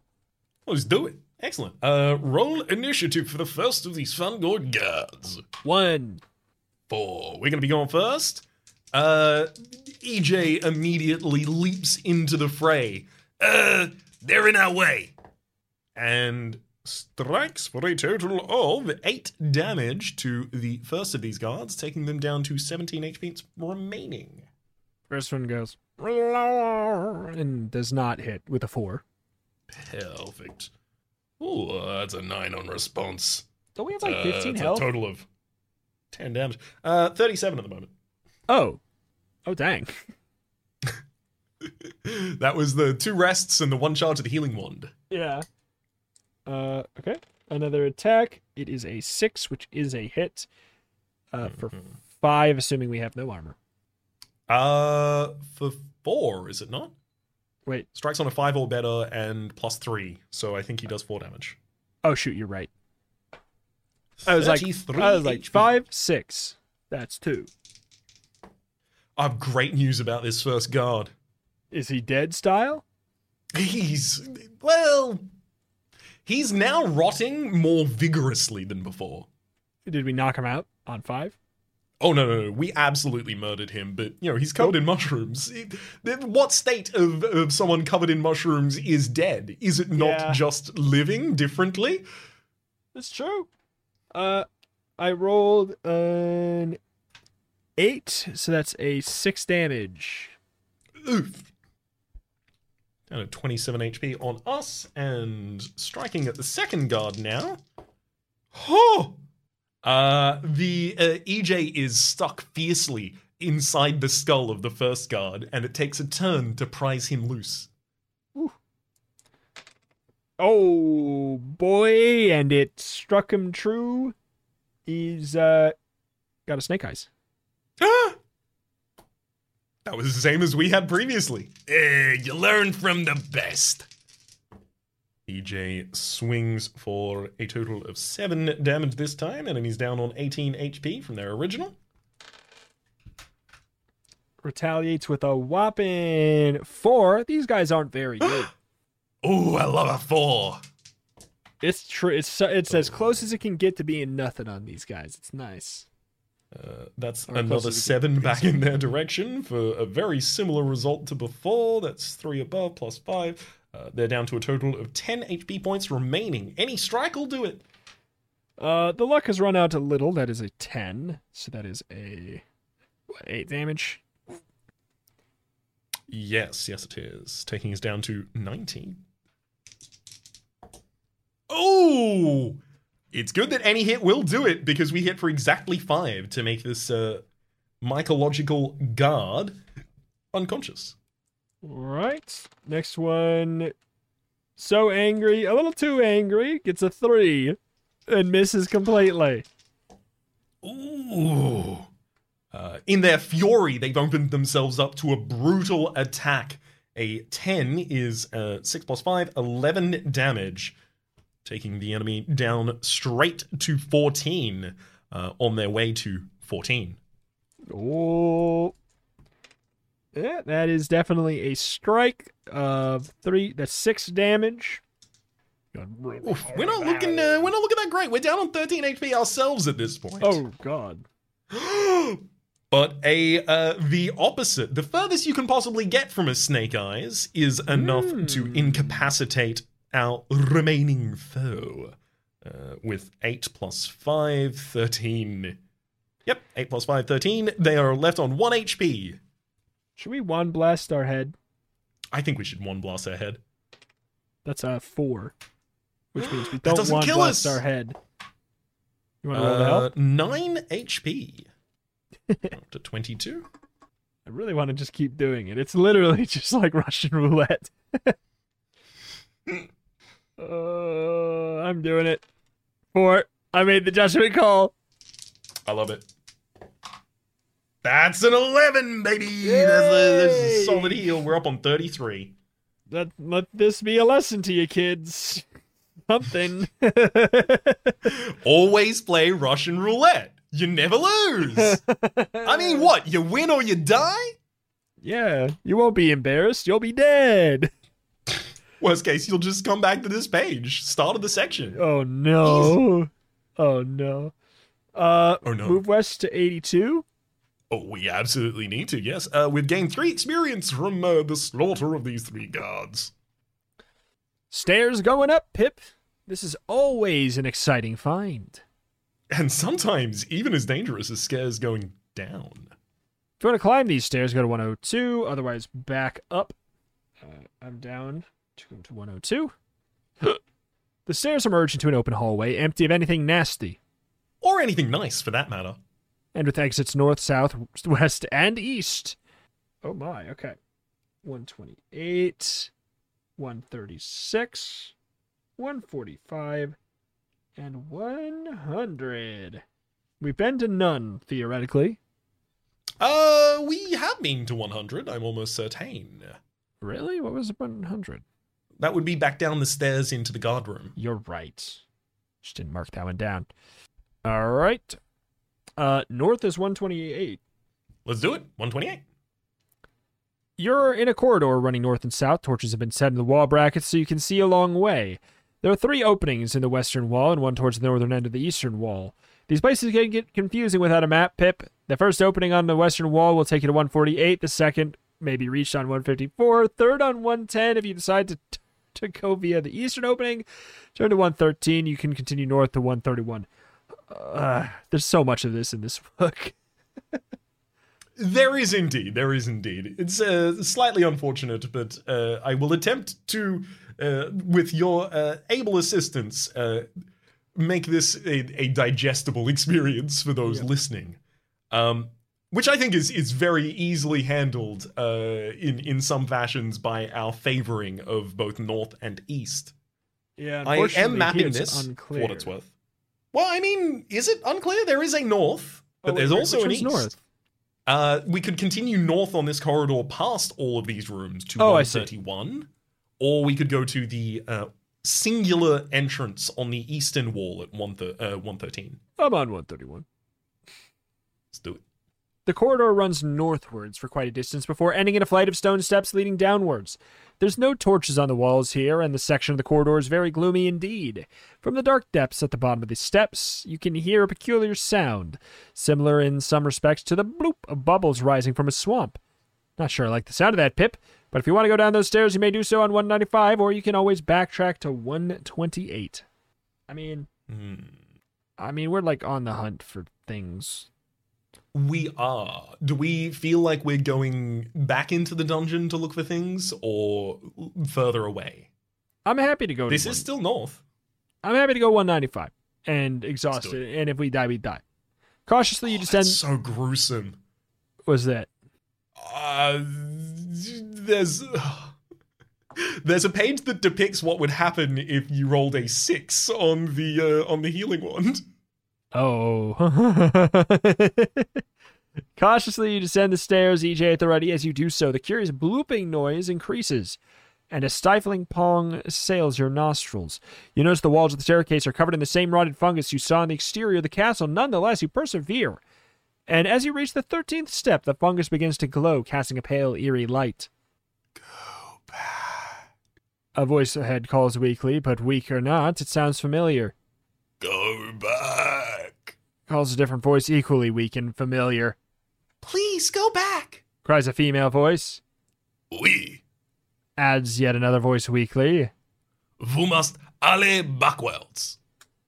And that voice, breaking intermittently into his native French, is absolutely recognizable as belonging to the brave hero Sir Lancelot du Lac. Ignoring the advice, you take one more step downwards, and suddenly all is revealed. The staircase leads into a pit-like chamber, virtually filled with oozing fungus and trapped like flies in the glue is the entirety of the company of the Table Round, King Arthur, Queen Guinevere, Lancelot, Pellinore, Galahad, Percival, Mordred, and the rest, all up to their necks in the fungus looking in a maggoty bad order. One step more and you're in the fungus yourself, Pip, but if you want to plunge in for a lunatic rescue attempt, turn to 203, or if you'd like to chicken out, turn to 157. Which, I mean, we've not been. Everyone's telling us that this is a bad idea. I'm assuming we cause their doom or our own should we proceed. I'm assuming that. You're probably right. Yeah. I'm curious, because, the reason I'm curious to go to 157, the quote-unquote chicken out page, is because it actually leads us to somewhere we've never been. I would love to go to the chicken out page. Oh, okay. All right. Chicken out then. It's the one I would prefer, as the alternative appears to be almost certainly death. All right. 157. What's happened here, Your Majesty? Oh, we're not even running it. Okay. You call, not going back as instructed, but not going forward either. We have been trapped by the castle. By the curse, sorry. Gasps the king. It's okay. He's sick. If you attempt to rescue us now, you will surely die. Our only hope is for you to go back and try to break the curse. Since even kings can be wrong, you may still leap in and try and rescue at 203, but if you think it's wise to go back, you may retrace to 128. I believe him. Mm-hmm. He hasn't lied yet. It's true. So I guess we retrace back to 128, it says. Mm-hmm. Which is the landing of the upper floor from the dungeon, where north we found 3 bracketed entrances on the west and 1 on the east in the northern corridor. All right. Western wall takes 148, second 154, third 110. Eastern opening 113. That's the next one that we like. Mm-hmm.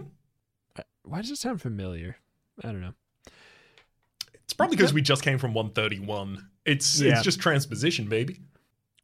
The corridor runs east and west, forming a T-junction at its western end, with another corridor and ending in a gloomy flight of stone steps leading downwards at the eastern end.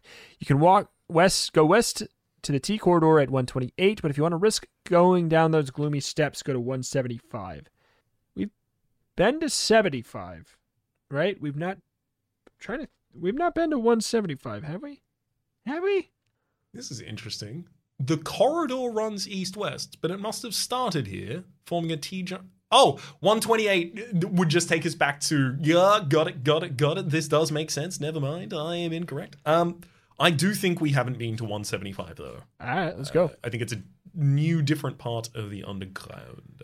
It's a new bad idea. You've entered a narrow corridor with steps leading upwards at the western end and a dead-end blank wall to the east. Climbing the steps takes you to 113. Trying to walk through the blank wall will probably take you to a hospital with a severe headache, but if you want to search for a secret door in it, you can do so at 186. Oh, never mind, thank you. I'm going to walk away. That's my impression of not me. Yeah. Diligently, you examine the wall, your nose only inches from the stonework. Throw under a 6, and you can't find any door in the wall, in which case turn to 175. Throw a 6 or better, and a one-way door opens up, allowing you to direct access. So that has to be a 2-roll die. It has to be. Throw a 6 or better. It's only possible on 2 die. I got a 7. Oh, that's better. Yeah. It's a one-way passage as well. Worth noting, so 115. I'll depict that on my maps insofar as I can. 115. You drop down almost 5 feet into a chamber so small it's more like a cupboard, but a narrow flight of stone steps leads upwards from the southeastern corner. Since there's nowhere else to go, you climb these steps, which are very shallow and seem to go on forever. Until you reach a trapdoor above you, you unfasten the fixings of the door and climb up into a corridor. The trapdoor slams securely shut behind you, leaving you stuck, it seems, on page 75, which we have been to. Which is the door page. That's what's yes, familiar. Exactly. That is our cells. All right, well, that path is exhausted at the very least. Now that because we're in a one-way direction, we have to navigate backwards. We do have like a cogent path that we could take back to pretty much any location here. But while we're here, what if we just rumble another one of these cells? It's on you. Cell 2, please. What's behind door number 2, Alex? The cell door swings back creakily as you reach the boat. You stare into the confines of a 10x10 dungeon in which lurks nothing. Nothing at all. What an anticlimax, and what sort of idiot bars an empty cell?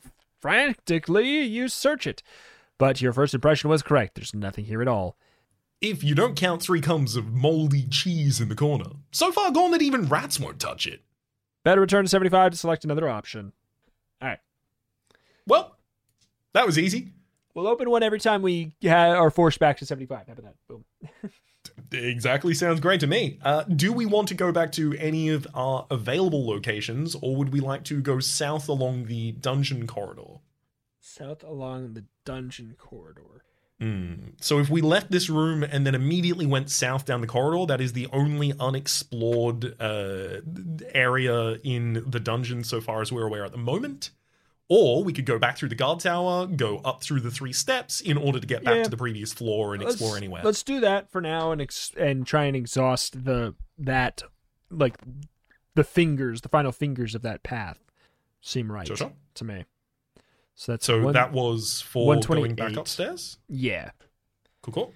128. So we have all of the Western choices still available to us, and those are the, I believe, only unique choices we now have at 128. All right. We need to pick a favorite number between 1, 2, and 3, because that's another thing that happens a lot. Mm-hmm. I have a strong feeling about 2. Me too. All right, great. 2's our number. North, east, and 2. That's our MO. So second may be reached on 154. The corridor runs west until it makes a T-junction with another corridor running north and south. Directly opposite you across the north-south corridor is a door. If you want a fuller picture of the corridor, north-south corridor, turn to 163. Which have we been? I don't think so. If you can live without knowing and want to try that door, go to 180. So. Well, I mean, we don't need to try that door in order to check out the north-south of it all. Yeah, go to 163. Huh. The corridor runs north or south, joins a corridor running east-west. T-junctions at both its northern and southern end, and approximately midway through the eastern wall, the branch corridor runs eastward. Somewhat near the northern end, the west wall, another branch corridor runs westward. There's also 2 doors in the western wall, one opposite the branch corridor to the east and another to the furthest to the south. Sorry, it's just a third of the pages. Confusing, isn't it? Should you wish to enter the east-west corridor, turn to 148. If you prefer to explore the east-west corridor, turn to 110. Branch corridor running east, 154. Branch corridor running west, 111. Northernmost door to the northwest wall takes you 189. The door to the same wall further equals 119. If you want to go anywhere else from here, you're going to have to dig or fly. Interesting. That feels like it's relevant to something, but who knows? Somewhere near the northern end, in the west wall, another branch corridor runs westwards. There's also 2 doors in the western wall, one opposite the branch corridor to the east, and the other a little further south. So I'm losing the trail as soon as we get that many different instructions at the same period of time, but it seems like 2 of these corridors run back to the rooms in the other side. However, it is possible the game is doing something where it's trying to hide one of those 3 in and amongst these descriptions of one of these actually doesn't continue through to the wall, or one of the doors on the other side doesn't actually go into these hallways. Yeah. Yeah, I look at this and my eyes glaze over. There's so many options, and they're all just directions. So, explore the east-west corridor to the north, 111. Yeah, I mean, north is the only word Oh, and that's... I see. These are the options that we had on the last page. Gotcha. 148 and 110 are options on the last page as well. So 154... Yes, those are the east-west corridors that appear to have connected to the other one. Yeah. So there's 154, 111, 189, and 119. So...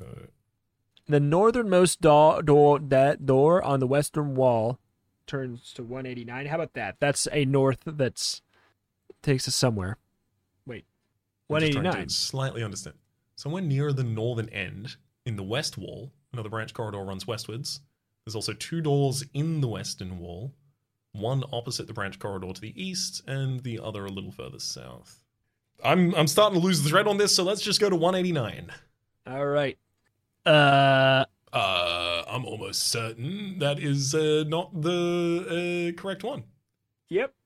Interesting. That's not right. Huh. Well, let's hope that that's not important. So 163. Oh boy.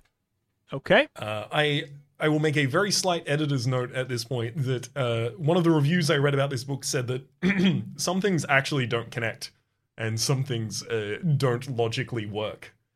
So if we encounter something like that, we may have to work around the edges. For the moment, though. Yeah.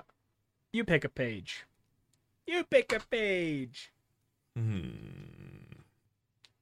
The door in the same wall further south leads to 119. Let's go to the other door that we can't. Or rather, that we didn't. Which is? 119. All right. Good grief, there's a 2-headed dog in here. Great ugly brute it is, too, with eyes like saucers and savage fangs. Fortunately, it's securely chained to a metal spike driven into the center of the floor. A little beyond the brute is a wooden chest, possibly chock-a-block with treasure, or perhaps even containing the mirror shield of the Uther Pendragon. Problem being, of course, whether you're nosy enough to risk the dog in order to find out what's in that chest. If not, you can always step back to 163. If you want to make a move towards the chest, 191. Sounds like 191. It could have the mirror shield. I mean, it just said that it might, so it probably doesn't, but it could. Yeah, exactly. You take a step forward. Hold it! Says one head of the dog. Oh, come on, Stanley. Growls the other head. Just let the adventurer have a look at the chest. Certainly not, Charles. Snaps the first head. It's our job to guard it. I don't see why, Stanley. There's nothing valuable inside. No bones, no biscuits, not even a rubber ball to play with. You're far too frivolous, Charles. Snarls head Stanley. All you can do is think of eating and playing. Where's your sense of duty? Excuse me? You put in hesitantly.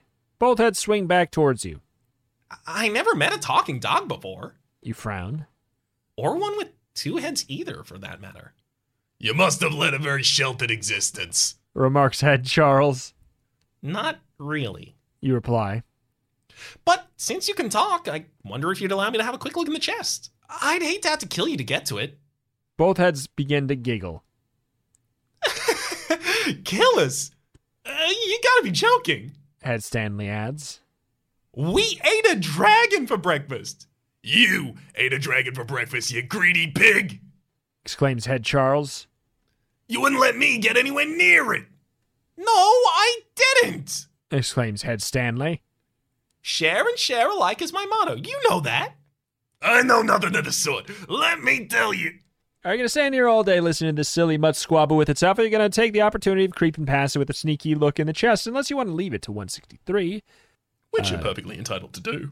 Roll 2 dice, score 3 or better, and go to 200, score under 3. Which only leaves you with 2. And go to 155. Huh?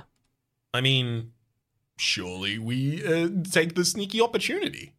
Yeah, I guess. And I got a 3! Perfect.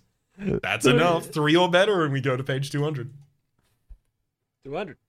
And what about the day you... To the sound of a two-headed dog arguing with itself in the background, you creep quietly into the room and gently open the lid of the chest. I did nothing of the sort, Stanley. You, on the other hand...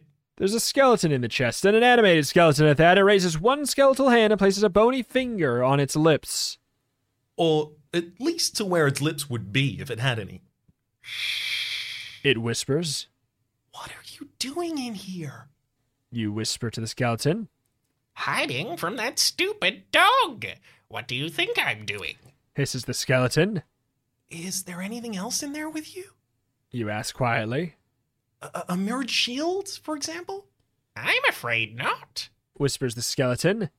The best I have to offer is a minor amulet of destruction, MAD for short, which adds 5 points to any damage you score for the first blow of a combat, but doesn't do anything thereafter. It's good for 4 fights, and you're very welcome to it. Thank you. You say politely to the skeleton, taking the minor amulet of destruction, which seems to be of Roman manufacture. You close the lid of the chest carefully. Okay. I mean, for what it's worth, Stanley was wrong. There are bones in this chest. It's true. Okay. Back to 163, the page from hell. The branch corridor running westwards is at 111.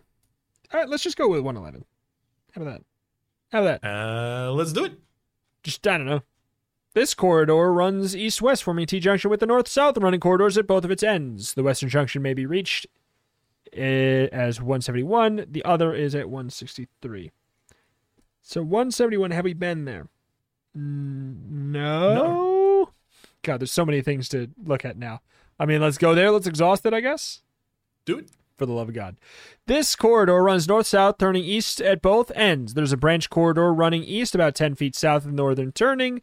It may be entered at 111. The northern corridor running east is 110. Southern is 148. Okay. So this is just a different way to get to... Okay. It's a different way to get to the other places we can already get to. So let's just maybe mentally... Yeah. Block it off. Go to... Have we been to... We've been to 154, right? Yes. Good God. So that does just leave us with 110 and 148 on this branch anyways. I mean, right? We're closer to 148 right now. Let's do 148. Oh, boy. The corridor runs due west, eventually turns north, but before that happens, you notice a branch corridor running north as well. 171 and 163 are both the pages we can get to, but we've already been to those, so that's irrelevant. Mm-hmm. So let's head back the way we came and then head to page 110. All right. This corridor runs due west, eventually turns south. About halfway along, there's a branch corridor running south. 171. Okay, great. Yeah. Wait. That chops us off of, like, almost everything. There's 154. So if we go to 154, we still have the option to go to 180 to try the door. Yes, exactly. All right. Try that. I suspect what happened there is we selected very well with our initial door there to avoid the puzzle to find this door. Yeah. What a curious room. There's a diagram of it on page 205. The floor is marble tiled with a mosaic border running all the way around. Immediately in the front door is a row of 3 giant pumpkins cut out with grinning faces like Halloween lanterns. I love that. Towards the far end of the room, you can see 2 massive marble pillars carved in the shape of a gigantic question mark. Wait, 2, both carved into gigantic question marks. Inlaid into the floor before the pillars is a vast and ominous skull and crossbones. Flanking the symbol are 2 fine examples of an extremely rare long-tailed Manx Felix terribilis, possibly the most dangerous of all the cat family, including the saber-toothed tigers. Squatting behind the pillars, unmindful of the fearsome cats, is a cute little bunny wearing a pink jacket and waving at you in a friendly manner. But the most interesting thing of all is the stone arm emerging from the far left-hand corner of the wall, for this arm is attached to a stone hand which grasps a large leather purse, on which someone has drawn the universally recognizable symbol of the Goldsmiths Guild, indicating the purse contains a lot of loot. There is, however, a problem here. If you want to reach the purse, you can make your way through the pillars and past the friendly bunny, but this involves stepping on the inlaid skull and crossbones on 193. If you feel happier avoiding the skull and crossbones, you're forced to try and get past the fearsome Manx cats on 165, or the right-hand one at 116, or you can forget about the purse and leave the room at 163, and even try munching on one of the pumpkins on 140. Okay.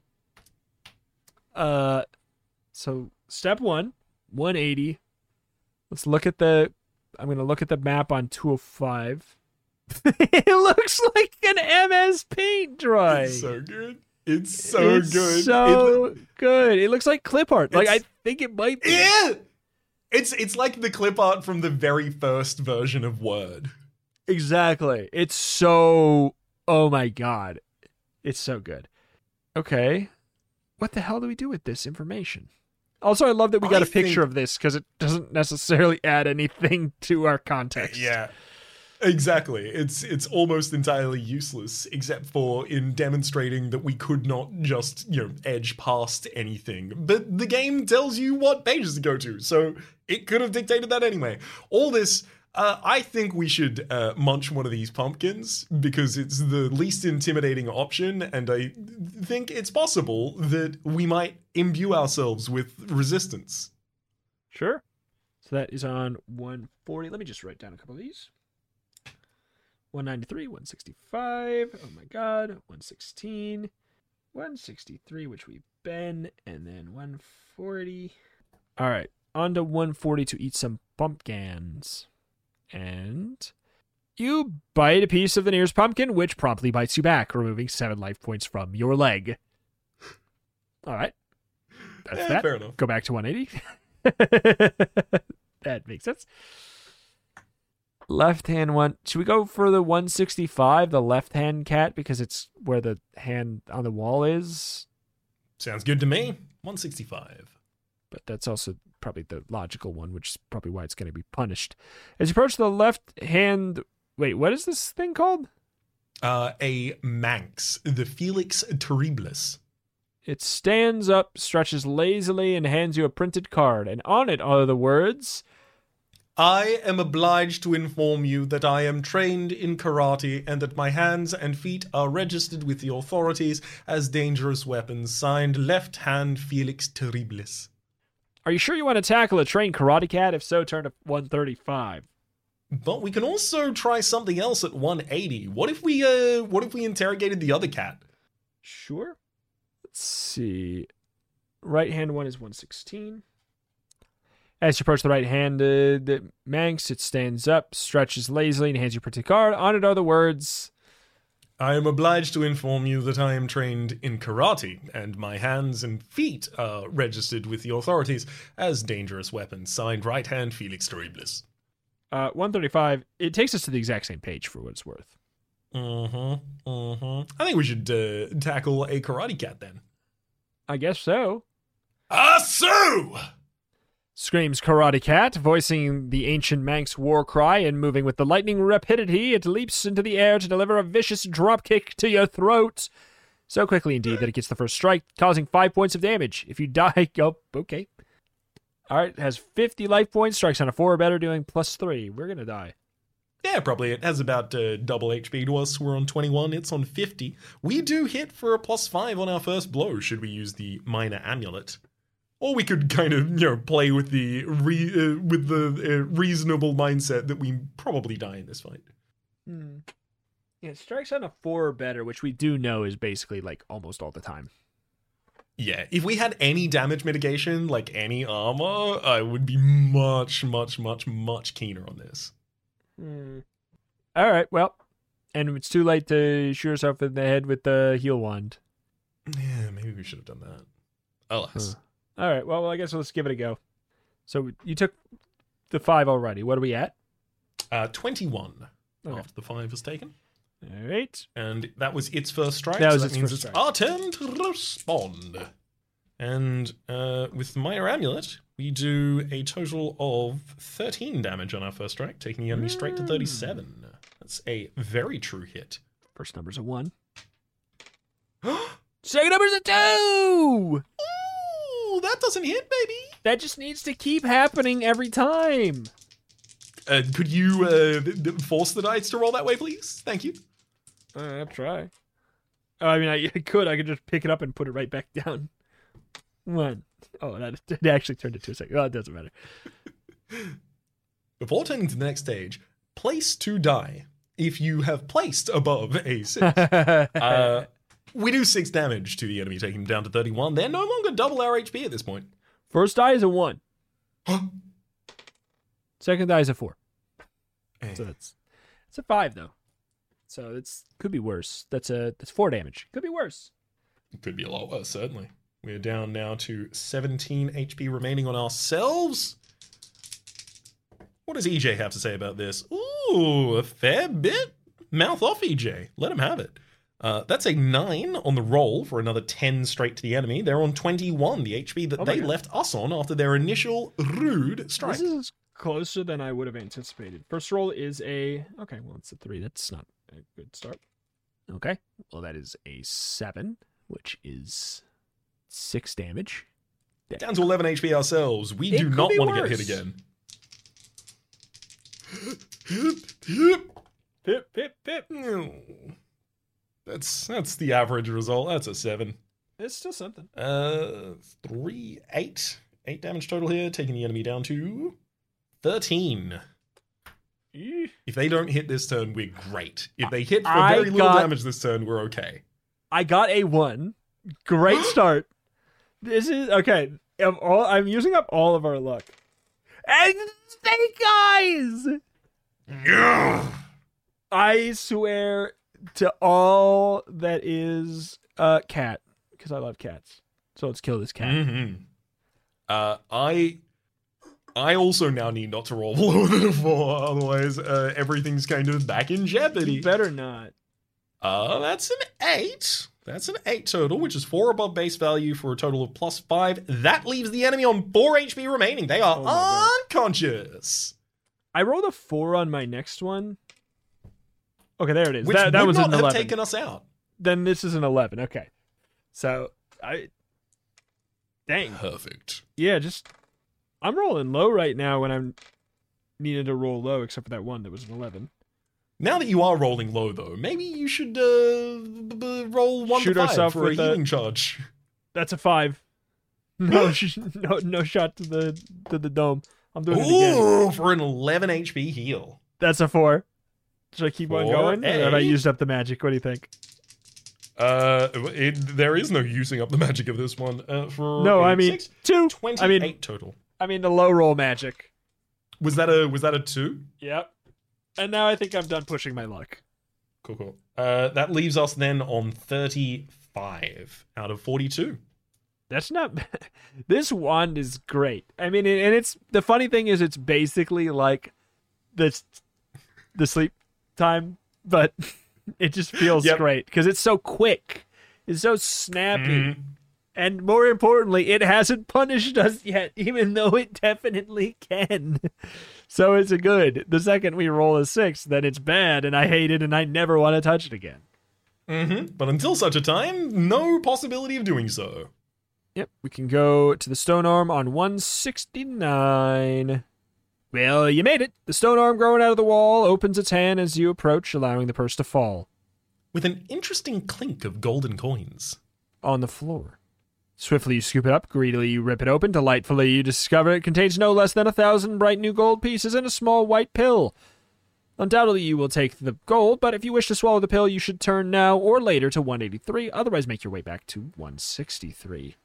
I mean, do you wanna? Maybe we should talk to the cat first, just in case this would otherwise teleport us away. No, wait. Otherwise, make your way back to 160. Oh, never mind. I don't even get to stay in this room. Oh. I mean, we'll take the 1,000 gold. That's fine. Not bad. All right. So that brings us to the situation where we... Huh? Are we done? No. Oh, we'd go all the way down to 102, wouldn't we? Oh, boy. Yeah. We've exhausted everything except for back down the stairs, way far back. We have 136 and 145 left. So I'll happily take either. I'll say 136. 136. This corridor runs southwards for perhaps 50 feet before you notice signs of recent construction work. As you move a little further, you see the corridor has been carefully blocked using rough stone and mortar, while just before the blockage, a chute has been constructed, plunging downwards into darkness. On the wall beside the chute, someone has hastily scrawled a series of numbers. 14, 5, 5, 20, 18, 21, 15, 6, 15, 20, 19, 4, 8, 15, 23, 42, 5, 20, 21, 8, 3, 19, 9, 8, 20. Which might represent technical instructions to the builders or might not. Meanwhile, you have the choice of sliding down the chute to 197 or returning to 102 to select another direction. So this is very clearly a direct substitution of the number letters. for its... Yeah, exactly. Which, unfortunately, I don't immediately just have a decoder for. Let me see if I can just find one randomly. This chute... What? This chute leads to 14, is what it says. Oh. So, which might represent instructions. Meanwhile, you have your choice of sliding down the chute to 197 or returning to 102. So, I'm going to say we don't go down to the chute. How does it say this chute leads to... Backwards. Ah. Yeah, it's numbers to letters, and then you flip it backwards. Got it. I found it. Well done. Yeah. Oh, yeah. Let's return to 102 and then take the other available path.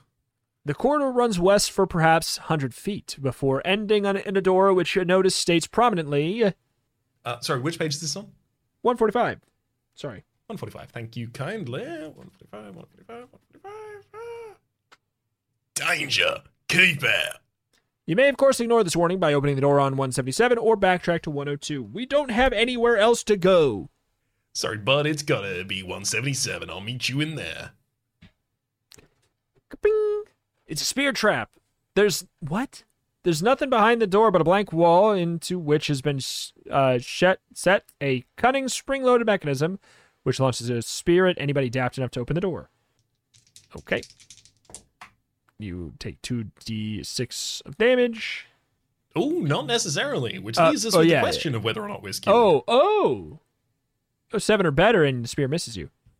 And it does. Great. But the only available option is to return to 102. Which has me very confused. So I will say, that is this corridor path here. I guess we technically got the white pill out of exploring this area as well. That's this corridor path here, whereas if we go back out to 163 and then head south, we end up in yet another less explored area. What is that area? So that is the full crossroad junction that we came to after ascending from the guards in the dungeon. Which number? Do you know? Everything I got marked off, basically. Everything's pretty much since we've entered the castle, I have crossed out right now. Well, I know 100 was the guard tower, so the guard room, so it's wherever that leads to. Move west to 82. Stairs going up, and those stairs lead to 102, as I might have assumed. Which we have exhausted. No, we haven't. So the northern exit from here is what leads to the entire mess. Whereas 128, 136, and 145 are the 2 pages we just did that I brought us to. Oh, right. Apologies. I didn't understand that that's where we were. Yeah. Yeah, then that does...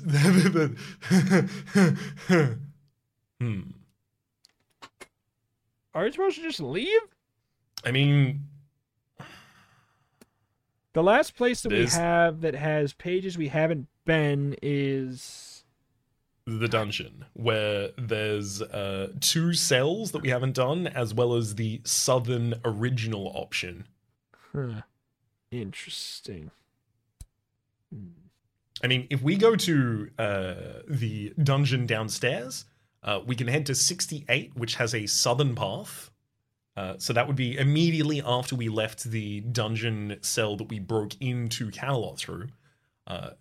Leaving that door and heading left, which takes south, would be to 91. I'll just say yes.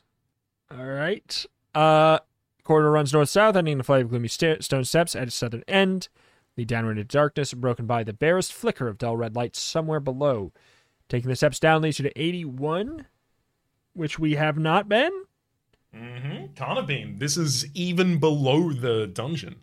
So, back. All right. 81, in we go. Nasty, it's a torch chamber. The dull red glow you saw is coming from the charcoal brazier, which is various branding irons and metal pincers stuck into it, and it's already red hot. Chains and manacles hanging from the wall. There's a cabinet full of thumbs, screws, cat o' nine tails, whips, clubs, canes, vicious canister of itching powder. The center of the chamber rack is for increasing people's height alarmingly, and over by the east wall is an Iron Maiden closed and bolted. It is the Iron Maiden which attracts your immediate attention. The unpleasant device is sort of an upright coffin with huge sharp spikes in the lid facing inwards. Anyone put in the Iron Maiden will normally prefer to leave the door open, since if it shuts, the spikes reduce the life points at a fearsome rate of knots, usually sending the occupant swiftly to 14. Which, by the sound of the groans emerging from within, is precisely what this particular Iron Maiden is doing right now. Standing before the Iron Maiden, chuckling evilly to himself, is a muscular individual in a leather apron and a hood mask, with, fortunately, his back turned to you. Since King Arthur was never one for torture, you might conclude this whole depressing business is a pretty new addition to Camelot, possibly the result of the curse. But new or not, you will have to make a decision about what to do with the poor twit groaning in the Iron Maiden. You can leap bravely to the Iron Maiden and the giggling hooded muscle man at 96, or creep quietly back up the steps to 91. Well, obviously we got to take this man out. To 91? Oh, is that right? I guess maybe, probably. Yeah, that's correct. That's the top of the flight of stairs. 81, 91, so 96. Because we might as well. We're desperate for impactful choices. Not unexpectedly, question before this. What do we have for health? 35. We're doing well. Let's go. Not unexpectedly, he stopped giggling and is turning towards you, a vicious chain mace dangling from his right hand. What have we here? He asks rhetorically. A fresh, young, handsome adventurer come to give old Boris a little entertainment, eh? A brave little hero wants to make his name by hacking up the famous hooded torturer of Camelot. A foolish individual seeking to rescue the hapless victim of a dreaded Iron Maiden. What? Yikes! The last remark arose because the old windbag talked so much he managed to get in the first blow with EJ, neatly removing 7 of his life points. Even so, it's not going to be a particularly easy fight. Boris, the famous torturer of Camelot, has 30 points, minus the 7 you already lopped off.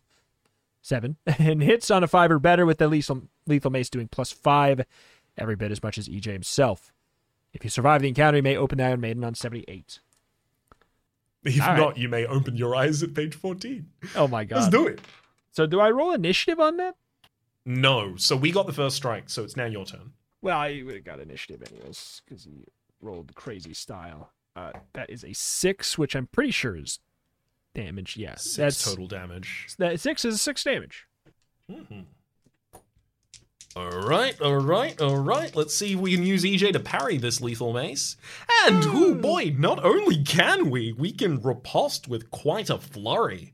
It's a quick series of 3 blows as we roll an 11 and do 7 plus 5 for 12 total damage, taking the hooded assailant down to 11. My god. Swings back with a mighty 5. Doing 5 damage. Ooh. I like this guy's hit on a 5 doing +5. I like it because it makes the math easy. It really does. If only well, actually, I don't want EJ to be harder to hit. EJ connects for 3 plus. Yep, enemy is now unconscious. Seemed kind of like a pushover. Seemed a lot like a pushover, yeah. 30 health is nothing, especially if you give us a free 7. If you survive the encounter, you may open the Iron Maiden on page 78. You step across the prostrate body of the famous torturer of Camelot, carefully using his head as a stepping stone and approaching the Iron Maiden. Pitiful groans still emerge from within, which is probably a good sign since it suggests whoever's in there is still alive. The famous torturer, who is obviously a man with a sense of humor despite his leather apron, since he has given the Iron Maiden a whimsical name, Frida. You know this because it's engraved on a brass plaque set into the door of the device. The actual words read, "Hi, I'm an Iron Maiden. My name is Frida."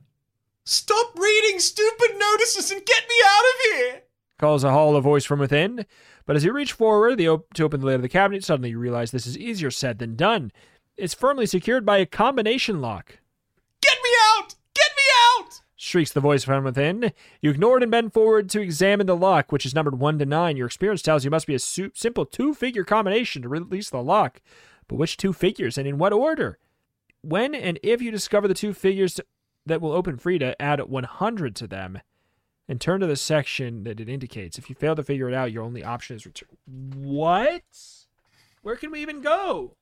Frida. Does that tell us anything? I'm an Iron Maiden. My name is Frida. Lock is numbered 1 to 9. I don't know. I can only suppose that there must be contiguous to us a different way to get this information. 2 of the only ways I can think of are both cells, if we would like to scurry up to the north and check the final cells. Sure, I guess so. 75. So we have cell 1, which is 89, and cell 6, 139. So let's start with 89. Okay. The cell door swings back creakily as you release the bolt. You stare into the confines of a 10x10 dungeon in which lurks 3 fungoid zombies. You've never seen such hideous creatures. Pip, zombies are bad enough, but fungoid zombies. The mold holds together the bits that would normally have fallen off and gives them extra strength in any fight. They do not, however, move any faster than ordinary zombies. So there's a chance you might be able to slam the door shut again if you want to avoid a fight. If you don't want to avoid a fight, and there's no accounting for taste, go directly to 84. If you want to try slamming the door, roll 1 die, 4 or more, and go to 103. Huh. Score 4 or less, go to 85. What do you think? I mean, regardless of what I think we should heal before we take any of these options, as we're currently on 24 health. 5. That's 11. Keep on getting a 5. Those would be safe dream times, too. We're up to 35 HP. I feel a little bit more confident here. I do think that if we want to explore entirely, it would be killing them, right? Yeah, I think we kill them. 84. That's 84. Each fungoid zombie has a horrifying 22 life points. Hits on a 6 or better for +3. And will strangle you to death on a natural 12. Survive this mess, go to 105. All right, don't crit us then. Just don't crit us. Okay. Initiative 4. 4 as well. It's a push. Oh. 5. 4. Well. Hell yeah. Do we want to use the minor amulet for +5 damage on the first blow of this fight? Probably, since instant death is on the line. Sounds good. I'm pretty happy about it as well, because we're going to do 11 damage with our first strike, taking the enemy down to 11 remaining. That is a 5, which is, if I remember correctly, not even a hit. Nope. Not at all for them. Hell yeah. Come on. Execution. That'll do it. First zombie down. Pop. That's the sound it makes. Mm-hmm. Next one gets a 6, which is a 3 damage. 32 HP remain on us. Ooh, another 9 straight to the enemy. Love a 9. That's a 10 in damage. Right. Strikes back with a 6, which is another annoying 3. Down to 29 HP ourselves, and the return is, unfortunately, I don't believe, enough to put them on the ground. Oh, no, never mind. It is exactly, tell a lie. They are now unconscious. Alright, the next one says, "How dare you do this to my friend?" And he gets a 10. Well, that's something. That's a 7 damage. I'm sorry, did you want some too? Don't do much damage to follow up that remark. It's a total of 7. Enemy's down on 15 HP now. Ooh. That is an 11. One off of an instant kill. We take those, though. It's very true. It's very true. So that 11 8. is 5 plus 3, 8 damage, yes. We're on 14 HP remaining. Good God. One more, and we would have made the enemy unconscious. So if we leave them on 6 health here with this roll of 8, we're kind of just toying with them a little. Well, they don't even hit. They get a 3. That's pretty bad. Come on, EJ. So we can take on, those. EJ. EJ, come on. All right. If you survive this mess, turn to 105. Zombies don't have... What? Half pong after you've killed them, Pip. To be honest, they don't half pong even before you've killed them, but that's another story. If you can stand the smell, you can search the zombies on 130. Or we can go back. Ooh, what did we kill them for? I think we give it a shot. 130. Searching zombies is a dangerous occupation, Pip. There's an excellent chance you might catch the dreaded fungoid rot, a disease that eats up permanent life points.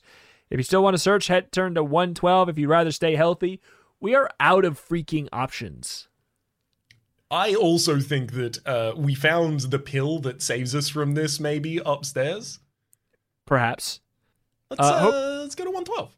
Hope this isn't a foolhardy decision, Pip. Throw 2 dice, score a 6 or better, turn to 142.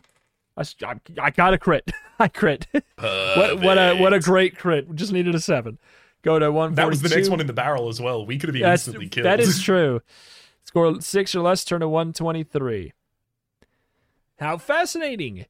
One of the zombies is carrying an empty cotton reel, a short bit of candle, a box of dead matches, and a steel knitting needle. Another has an elastic band. The third is carrying a full set of plans for a prehistoric creep machine. If you don't see many of these nowadays, turn to page 207 to see what you find with these ingenious plans. What's more, you can use them to make a prehistoric creep machine of your own, which might come in handy later in the adventure. 207. What? Put your cotton reel, of course, and a bit of candle together like that. This is a craft project. Mm-hmm. It's a craft project relying on tools that might have been much more common in one's house 40 years ago. Yeah.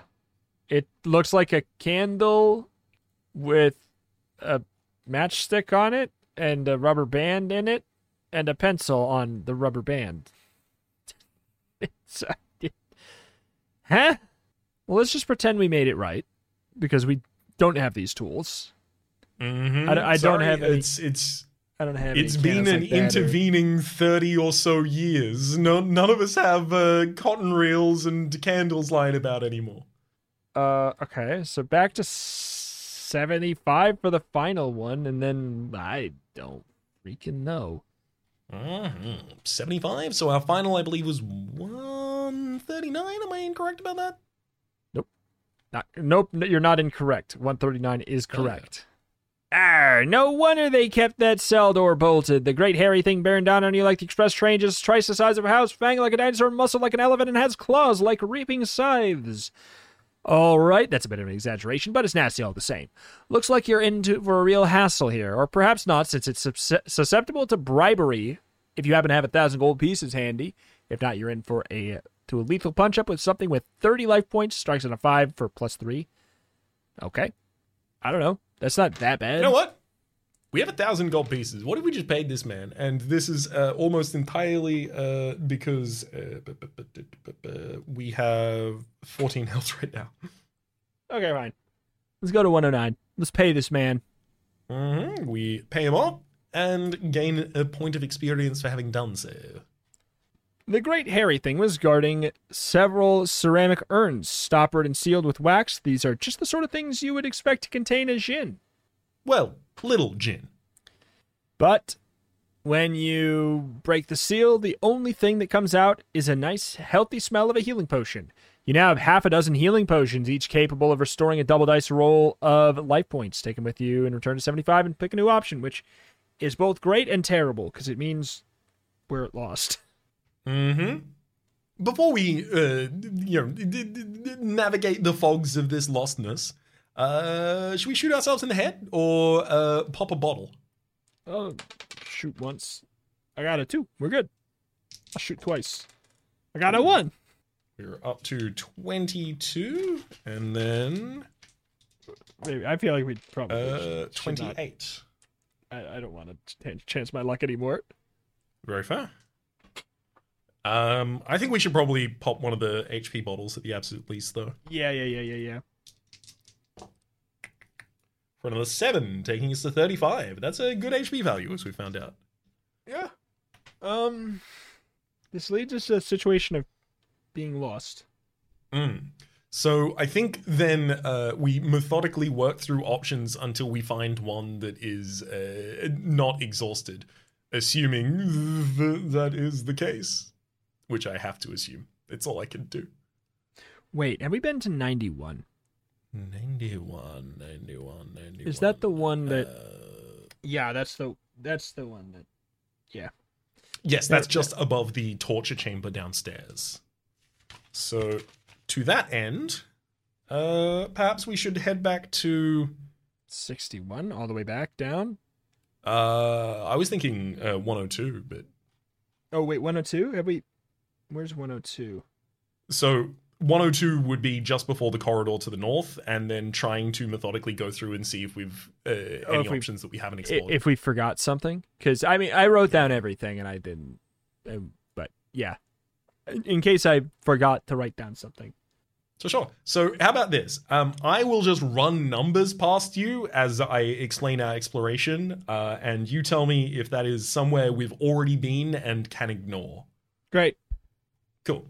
So we go to the main landing. We head up north through the corridor, finding 3 western walls. On the first western wall is 148.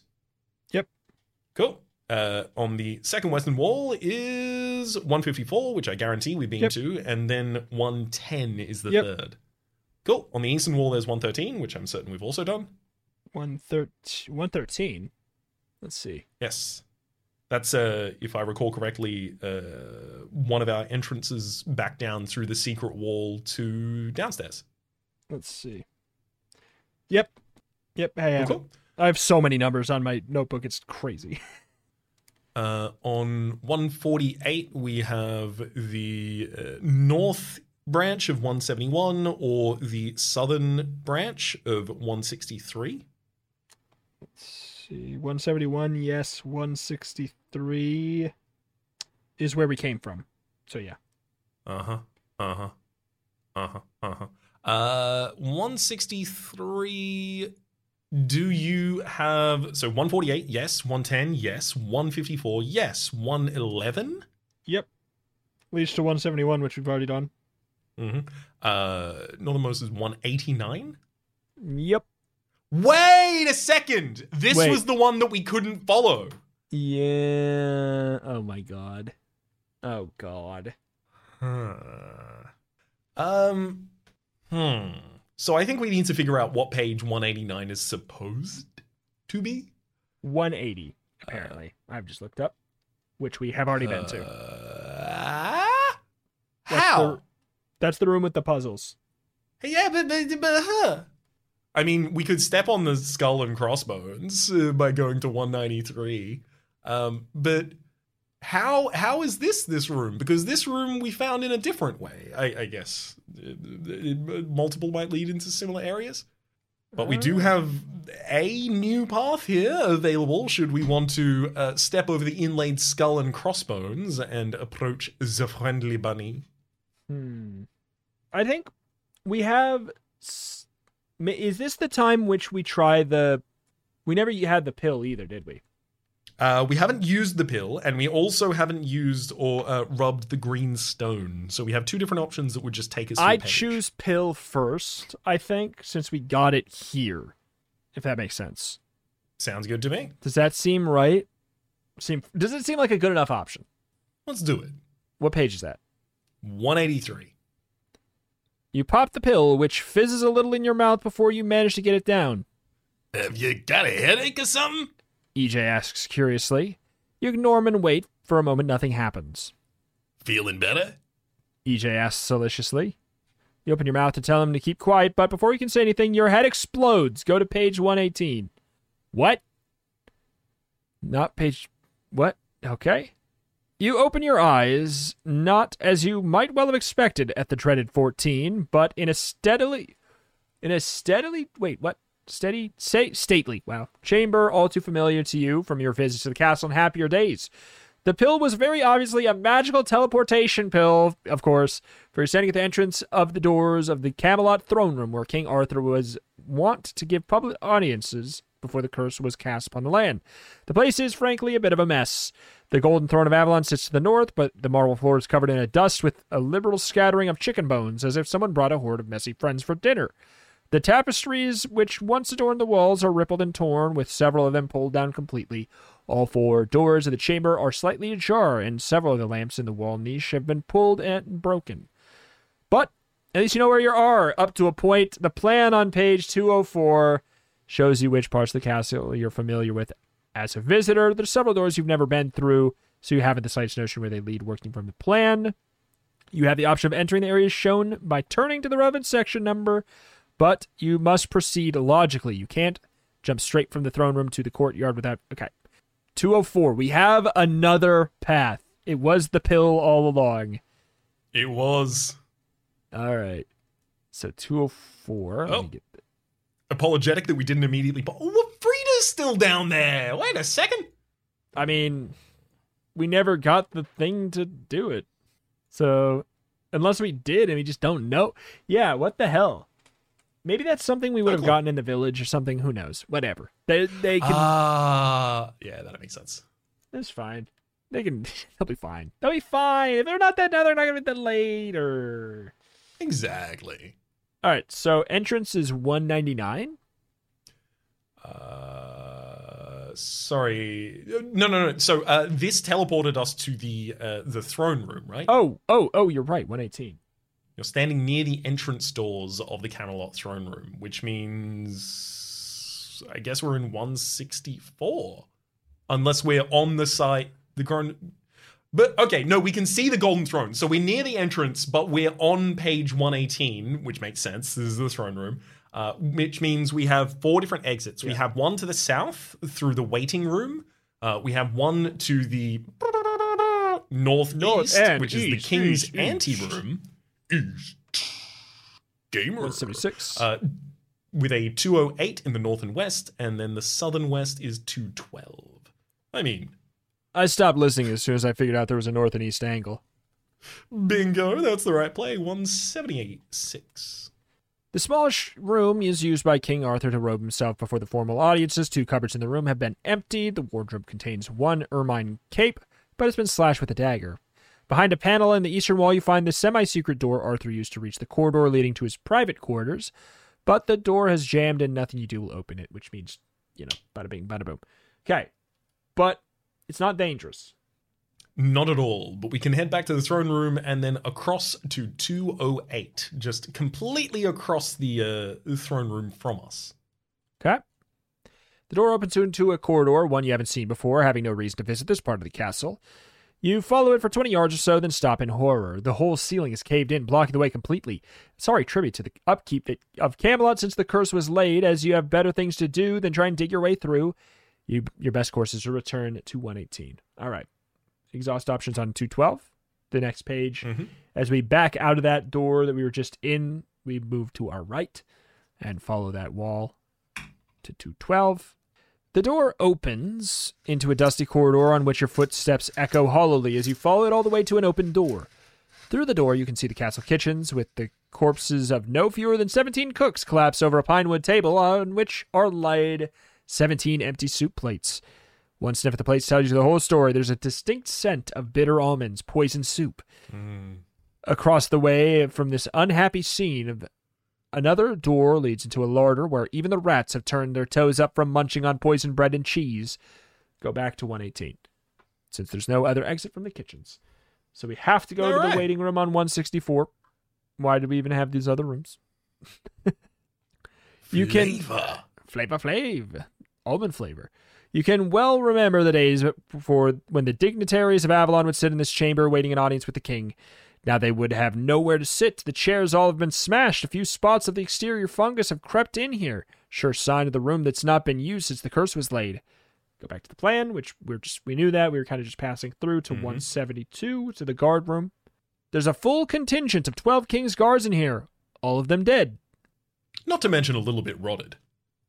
Whoever, whatever, laid the curse on Camelot has a lot to answer for. Double doors to the south lead, as you remember, into the outer courtyard. You do not know where the other two doors lead. Okay. Only seems appropriate to check some of the offshoots of the guard room. Maybe we find armor. Let's go for the north and east one. How about that? Excellent. 217. Good grief. It's a pit? Someone's laid a huge pit trap right beyond the door, right in Arthur's castle. As if that isn't shocking enough, the fact is that you've fallen down it. Roll 2 points.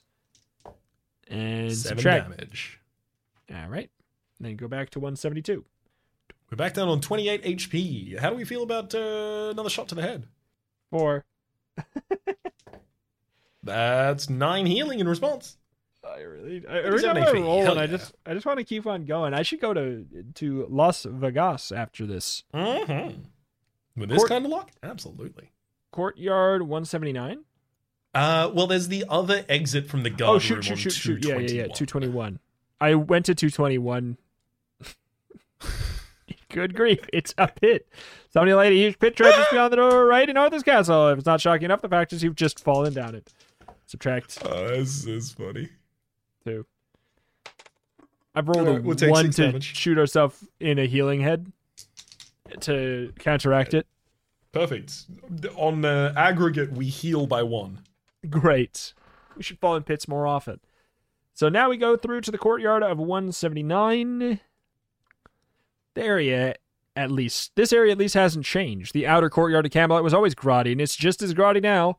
Grass and weeds grow through the cracks of the paving stones, and the remains of the broken carts are propped against the walls.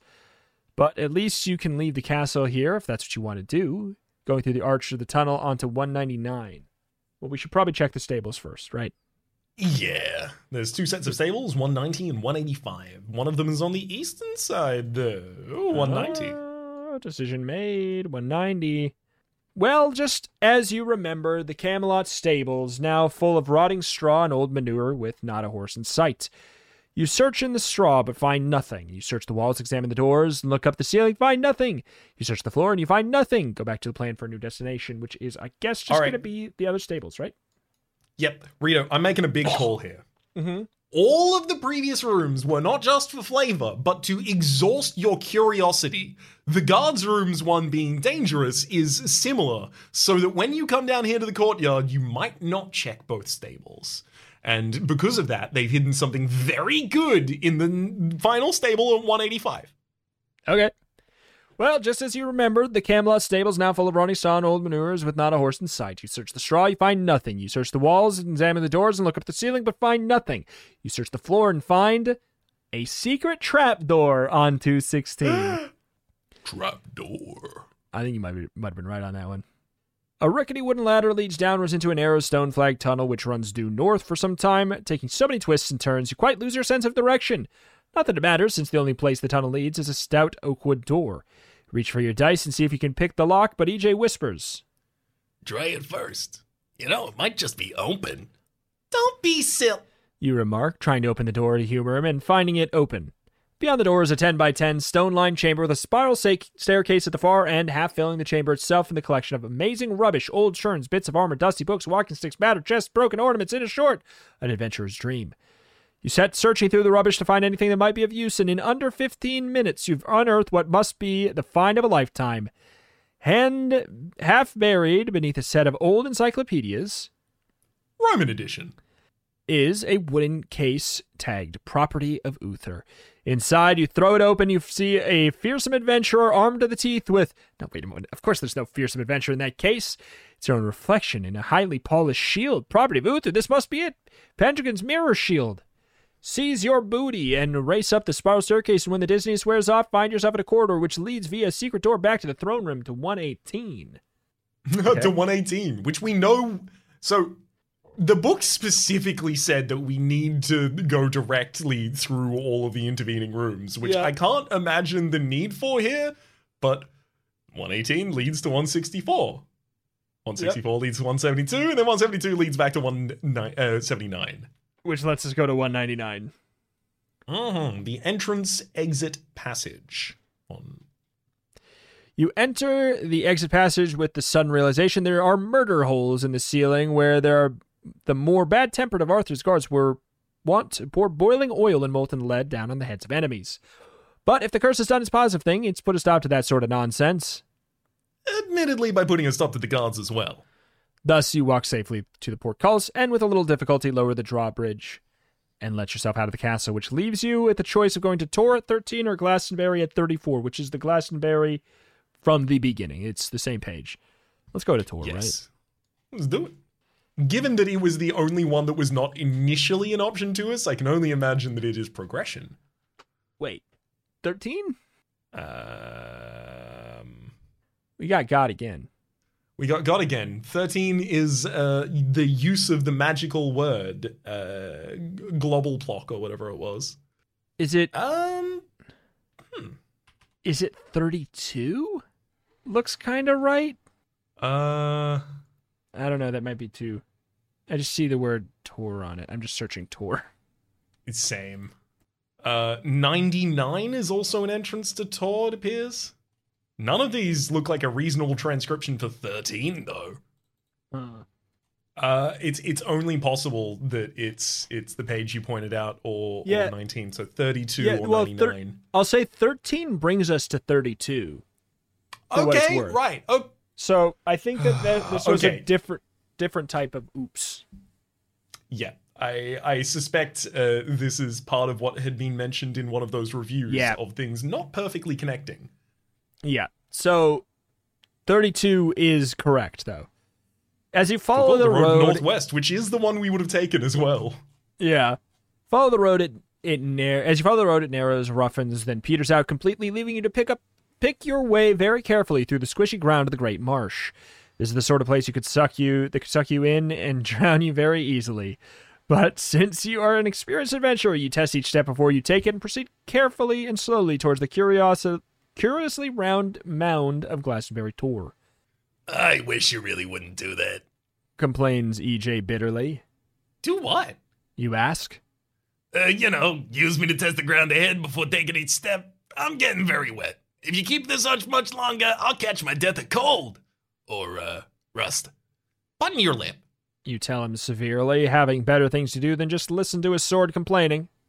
You'll regret it, he warns. And in the event he is right for a change with the foothills of Great Tor less than 100 yards away, you prod EJ into the marsh before you test the ground, and... erupts from the sodden ground a nightmare creature more than 50 feet long, leprous, lime green, slimy, heavily fanged, and very, very angry. Towers above you like a serpent preparing to strike, luminous green eyes glaring at you horridly. It says again.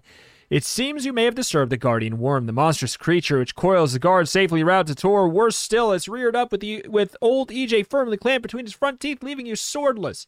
Since the worm is known to have 1,000 life points and strikes on a roll of 1 or better with plus 50 damage, you can guess right away that you're in big trouble. A moment's thought will remind you that the only man ever to defeat the Garden Worm was Uther Pendragon, King Arthur's father.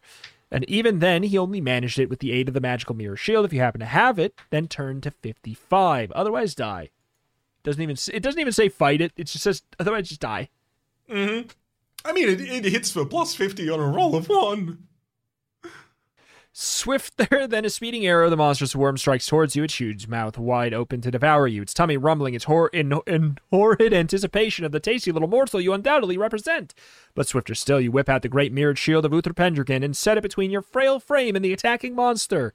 At once, the worm halts its insane downward plunge, the green eyes widen in horror at the reflection of the shield. It roars. Old EJ drops from its mouth and falls in a plunge, blade first, into the ground, pressing the shield forward slightly. Ah! Shrieks the worm, backing off of it. Gaining confidence, you take another step. Ah! Presumably cries the worm. You make a sudden lunge. Eek! Screams the worm, turning tail and diving in like a submarine into the marshy soil. Cautiously, you peer around the shield. All is still, all is peaceful, and the worm is gone. With a sigh of relief, you set down the shield. Gotcha! Yells the worm, emerging out of the ground immediately behind you and fastening its great fangs on your ankle. If the shock of this surprise attack kills you, go to 14. Otherwise, if you like to admire the scenery, go to 76. I mean, let's go to 76. Savagely, you jerk your leg free of the worm's grip, skinning your ankle at the cost of 5 life points. If this kills you, go to 14. Swiftly you grab EJ, who spent the last few moments quivering blade first in the ground, and bravely you turn to face the dreaded worm, which has, however, lost an awful lot of life points already on account of seeing its own reflection in the shield. It has, in fact, only 40 life points left, and is so weakened that it can only bite with plus 2 damage on a 6 or better. All right. We have 33 HP, so I feel like this is pretty good for us. Well, also, Reps, he has initiative. They so do. Sorry, probably. I got a 6. Does he? Does he have initiative? He struck first already. Oh, shoot. Oh, wait, I guess you're right. Aw. He doesn't even have initiative. I was trying to make it seem like he had a fighting chance for the drama of it, but he's no. We had the artifact, you see. Yeah. We will use the artifact, the minor amulet. That's the one I'm talking about, right? This is really going to help us through this fight, even if he had 100,000 HP. And we don't use the charge of the amulet yet because it's only on your first successful blow. Okay. He basically has initiative. Chomps back with a 7 for 3 damage. Takes us all the way down to 30. How dare he? Get him, EJ! And get him, EJ does. And we had 40. They now have 29 remaining after taking 11 points of damage. All right. That's a worm eyes. Perfect. Striking back with EJ. You know what? We take the direction and try and strike at the worm eyes. And good lord, do we ever! That's an 11 on the dice, which is 7, 5, 12. Taking the enemy down to 17 as we blind its left eye. And it chomps back for a 9, which is a 7 damage. Right? Wait. 23 HP? Wait, he only does plus 5. 2. Yeah. Yes. 25 HP. It's not possible that we take him out with this swing, but if this goes okay, the next one will do it. This went fine, I guess. For a total of 8. Never mind. Takes the enemy down to 9 HP. All we need is another successful swing. That is a 7, which is a whopping 3 damage. We're going to be hobbling away from this one, but we will, importantly, be hobbling away from this one.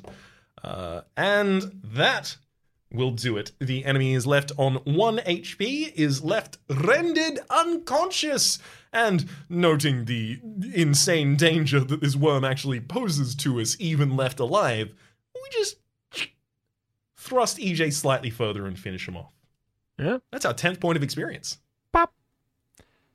No sooner have you lopped off the final life point than the worm begins to rot, creating a pong thick enough... What? It's a bad smell. Oh. Huh. I've never heard that for... I've never heard that. It's very outdated. So, I wonder why that is in this book, then. Thick enough to cut with a knife and spread on moldy bread. You step back, choking, but fortunately a wind springs up, carrying away the smell. With the worm fallen to pieces, you can see the partly digested leather pouches on the ground. With one bound, you scoop them up. Yuck! Complains EJ. Oh, I hope you're gonna wash your hands after handling that lot. But you ignore him, since an adventurer often has to do grotty things no ordinary squeamish mortal would have to face up to. You open the first pouch and discover 2 vials of healing potion, each containing 6 doses. Woo! And quickly you open up the second gem pouch and discover 20 gemstones, each worth 1,000 gold pieces. Half mad with excitement now, you reach for the third pouch. Wait a minute, Pip. You know what it's like on these adventures? The minute things are going really well, sometimes something always comes up to zap you. Really want to open up the third pouch? If so, 79. Otherwise, proceed with your healing potions to Glastonbury Tor on 99. I mean... You never leave loot, right? 79. There's a pulsating horror gem in there. One of the most dangerous natural elements in the known universe. A living gemstone that, when squeezed in just the right way, will first pulsate, then explode with ferocious power to destroy absolutely everything in a 10-foot radius. This one has certainly been squeezed, since it's pulsating at this very moment, but will it explode? Roll a die. 5 or below 5, 87. 5 or 6, turn to 94.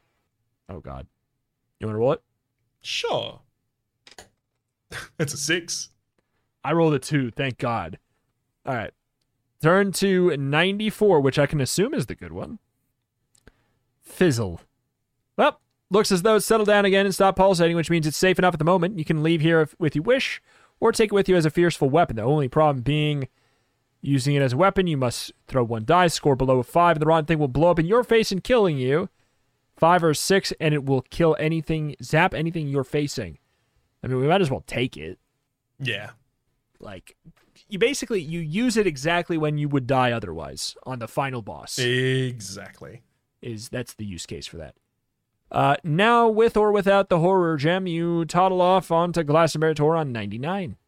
You reach the foot of the Tor, the winding path leading upwards. From this vantage point, you can see Tor itself is crowned with a ring of standing stones surrounding what appears to be a small wooden building. You follow through the path with twists and turns through broken remains of what was obviously a stone-built maze at one time, but is now little more than a ruined trace of its former glory. Eventually, you reach the summit and another decision. Investigate the standing stones on 121 or wooden building on 150.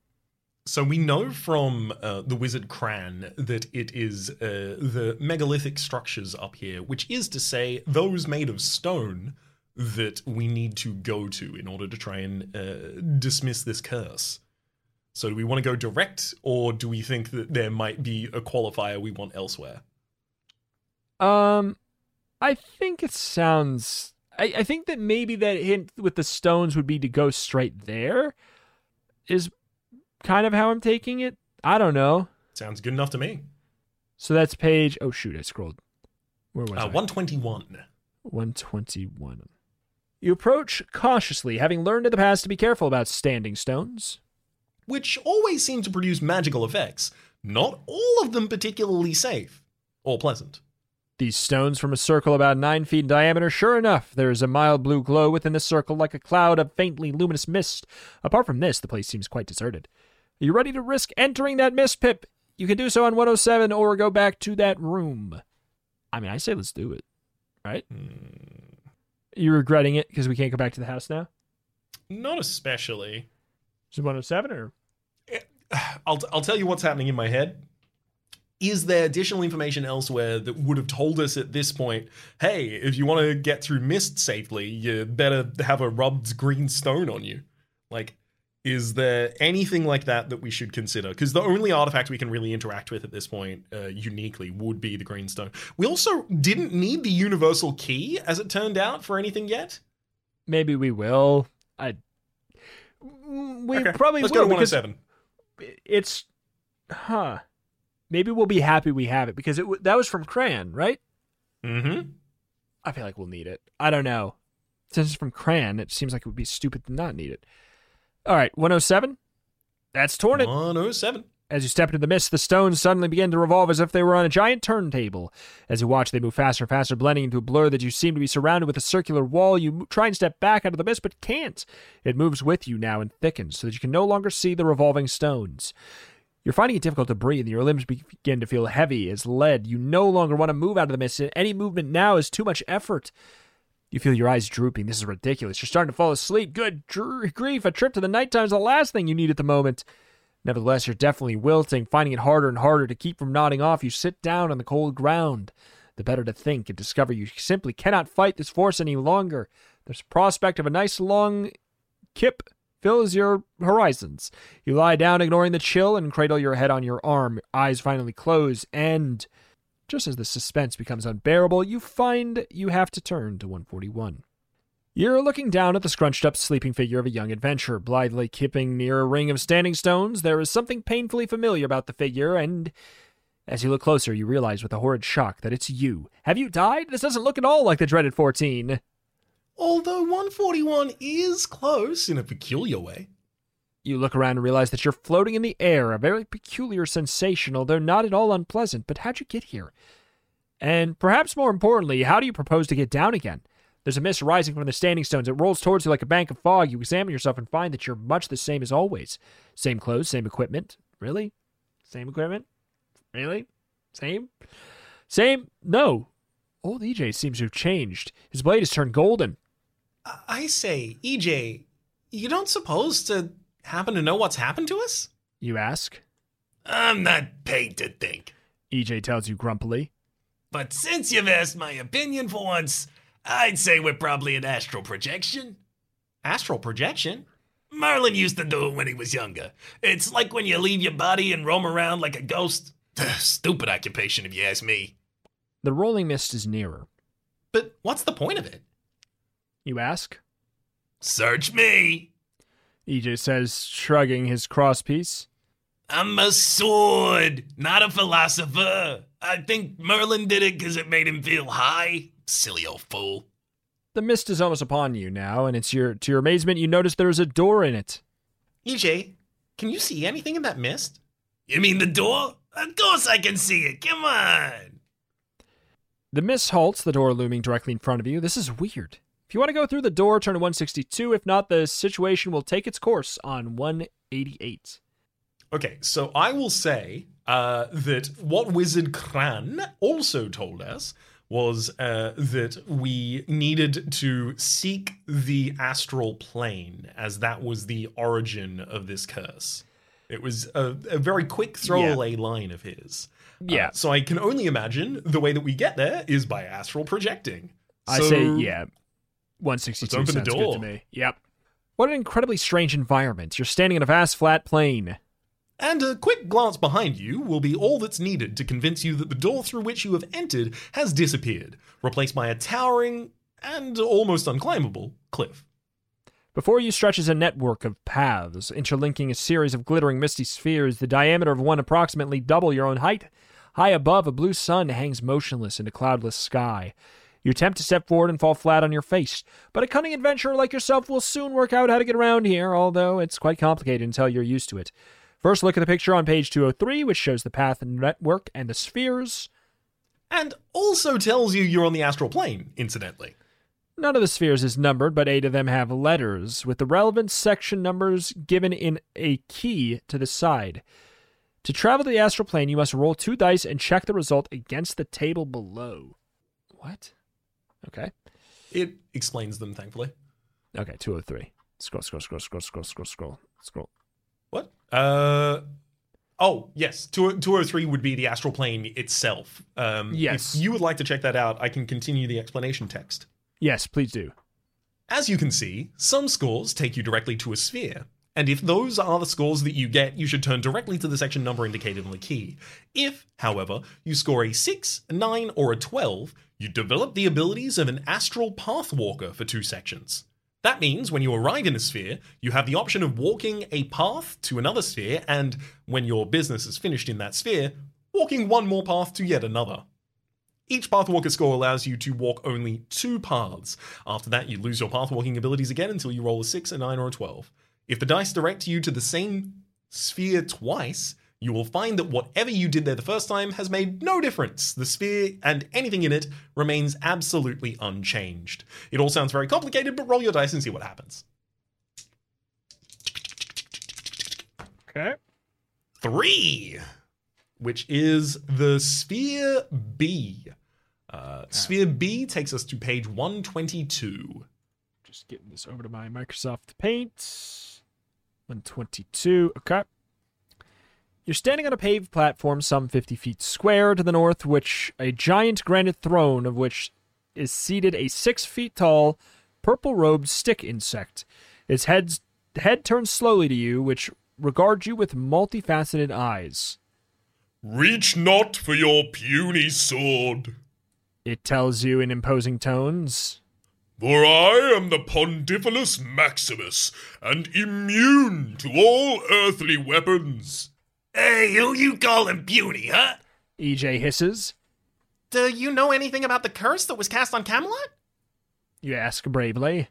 But the Pontiphilus Maximus ignores you.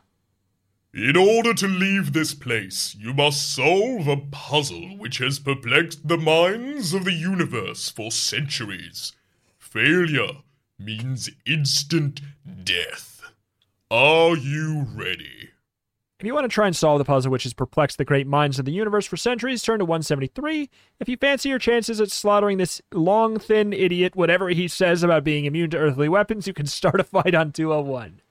I have to imagine he's right about that. But also, for what it's worth, I imagine that EJ is not necessarily an earthly weapon. He glows gold here. Yeah, it's true. The puzzle is probably going to be, what is 1 + 1? It feels like it's setting up that energy, yeah. So 173. Oh, what is the puzzle, oh mighty Maximus? You call grandly, grabbing EJ's pommel sneakily in the half-hope you might get a quick stab at some stage. The puzzle is this. Intones the purple-robed creature gravely. Where can one get a prehistoric creep machine these days? You stare at him open-mouthed. If you happen to have a prehistoric creep machine with you, turn to 158. If you don't, okay. We have one, so on 158. 158. You want this?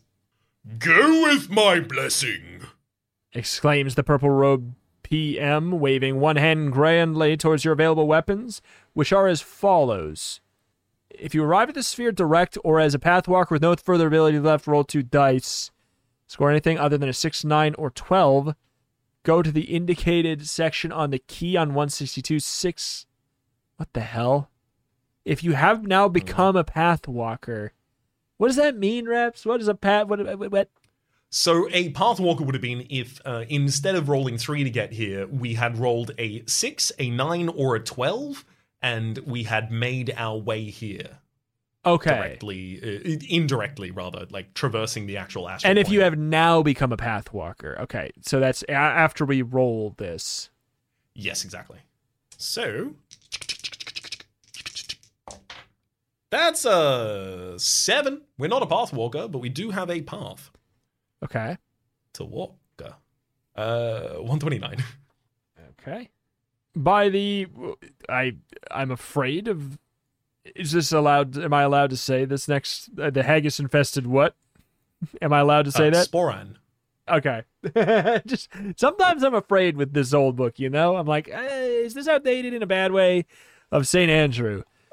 You're under attack already. You had only just time to register the fact that you arrived at the edge of a broad but shallow lake when the Humberk came racing across the water on its great long skinny legs, flapping its residual wings and clacking its beak in the most alarming manner. 35 life points, strikes on a 5 or better for +3 damage, so the hassle might not prove too dangerous for an adventure of your skill. courage, and experience. Unless, of course, it lays an egg should you happen to miss 3 strikes in a row. It gives it time to lay. It'll hatch instantly, produce a second fully grown one. Oh my god. Okay, so it is just a 5. Let's not miss 3 times. It gets a 5 for initiative. He goes first. Cool. That is a 5, which is a hit for 3 damage. Mm-hmm. Takes us down to 19 HP. Possibly we might have wanted to consider healing. Oops. It's okay. We'll win this fight. There's so many potions, Not rolling too. like that, though. Yeah, exactly. No kidding. 7 damage back to the Hubeck, leaving it on 28. That is a 4. We are clean for this round. If it misses 3 times in a row, we lay an egg. And that becomes a fully grown, instantly version of us. Yep. Perfect. We strike back for a total of 10, taking the enemy to 18. Ha ha ha! We now have more life points than you. They roll a hooper, guys. I'm killing it today with being unlucky. If I was playing D&D with my rolls today, I'd be mad. Mm-hmm. But since I'm the enemy, I'm happy. It works very, very perfectly. And we strike back for another 10, leaving the enemy on 8 remaining HP. Whew. Okay, well, that's an 11. So, we die. For 9 total damage to us, takes us down to 10 remaining, and then as long as we hit, we're fine. And, baby, do we ever hit. In fact, we instantly slay it. We don't even get it unconscious. Pop. I'm just healing gonna potion until we're at full. chug-a-lug. I got an 11. 7. Use that one. 18. And then another charge. I got a 9. 8. 9. So, subtract 2 charges and add 20 health for me. That's bad. Mm-hmm. And what are we at? 37. We overhealed a little bit. We're on 42. Whatever. I mean, we have so many charges, I don't think it matters. Yeah, exactly. We have, I think, 9 full charges of the health potion left. We risked shooting ourselves with a wand gun so many times instead of taking the safe potions. Mm-hmm. And this is our reward we for have it. now all these safe potions. Exactly. We survived the encounter, so it's time to roll for Pathwalker. That's a 7, which would actually take us back here. So we just roll it again. Yep, nothing has changed. 6. Oh, we're Pathwalkers! You may now walk the path west to 151 or east to 181. So, we definitely want to go west as much as we like east, because it seems... Well, do we? Maybe we're trying to get to D, the center of the plane.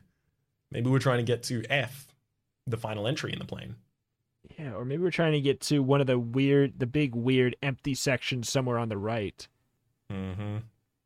Of which neither of these would matter anyways. I think because D gives us easy access to the eastern route here, we should still take the 151. Walk west. Okay. 151. Cold in here. The dome above your head is a crystalline, and the temperature, since you stepped into the glittering sphere, has taken a distinct drop, in fact, downright freezing. You move forward, beginning to feel numb, ice crystals forming on the air ahead like a curtain of fine snow, so it's quite difficult to see where you're going, but your adventurer's luck holds, for you quickly stumble on a platform of worked stone on which stands a glittering metallic box with 3 levers set into the lid. A brass plaque on which one side identifies the box as a weather machine, which speaks for itself, except that the instructions on second brass plaque beneath the first don't seem to make all that much sense. They say, Instructions! Warning! Incorrect use is dangerous. Warning! Use only correct lever to activate. Warning! Use of wrong lever may prove fatal. Notice, the only correct lever will link these words. Dead ahead? Something forward. It's make your mind up time, Pip. If you pull the left lever, go to 166. Pull the center, 187. If you pull the right lever, go to 194. What? Only the correct lever will link these words. Dead and forward are linked by either like 1, 2, or 3, or left, right, and center. Dead center? That's all I got. Yeah, dead center. Is center forward like a really important position in football? I don't know. I don't know. Because like there's also dead right, but right forward makes no sense to me. Yeah, I agree. All right, let's try 187. Dead center. Alrighty. Center forward is game. It's getting warmer. By Jove, that was a close call. Luckily, the most intelligent adventurer to stumble into the place since Bert Einstein in 1903. Stamp your feet and blow on your hands, and then let's get out of here before the machine breaks down again. We should theoretically have one more planeswalking ability, right? We do indeed. Because we can go 1, 2. Yeah, where do we think? I mean, so south would take us to F, but we can also just get to F by rolling 8 when we're planeswalking anyway. Yeah, I think we do the one that's slightly harder. Yeah, because like north is further from more things than any of the rest of them. I agree. We're looking at a big page, which is just like a bunch of bubbles connected through by lines. It's strange. So wait, north is, oh god, which page? North is 202. Clunk. The familiar sound of a soft head hitting a hard object in this case, your soft head. Oh my god. Your soft head, although the hard object is an invisible force field around this glittering sphere. If you're wearing the Amulet of Sarabanda, turn to 211. Well, we're not wearing the Amulet of Sarabanda. So we go all the way down to, if you don't have the amulet at all, then the blow on the head will kill you within 18 seconds. Wait 18 seconds, then go to page 14. Death 2. Wait, we died? Yeah, absolutely. We got clunked on the head, you see. No, I mean the other time. I didn't remember dying a different time. Oh, yeah, that was the first time we visited. I don't remember what it was, but it was just an instant kill. All right, so we'll start in here again. I'm going to roll one. Mm-hmm. Do it. I got a 6, which... You're a planeswalker, buddy. Does that mean we can go anywhere? No. Anywhere from a node? It starts... Yes, I believe it starts you off in a certain node.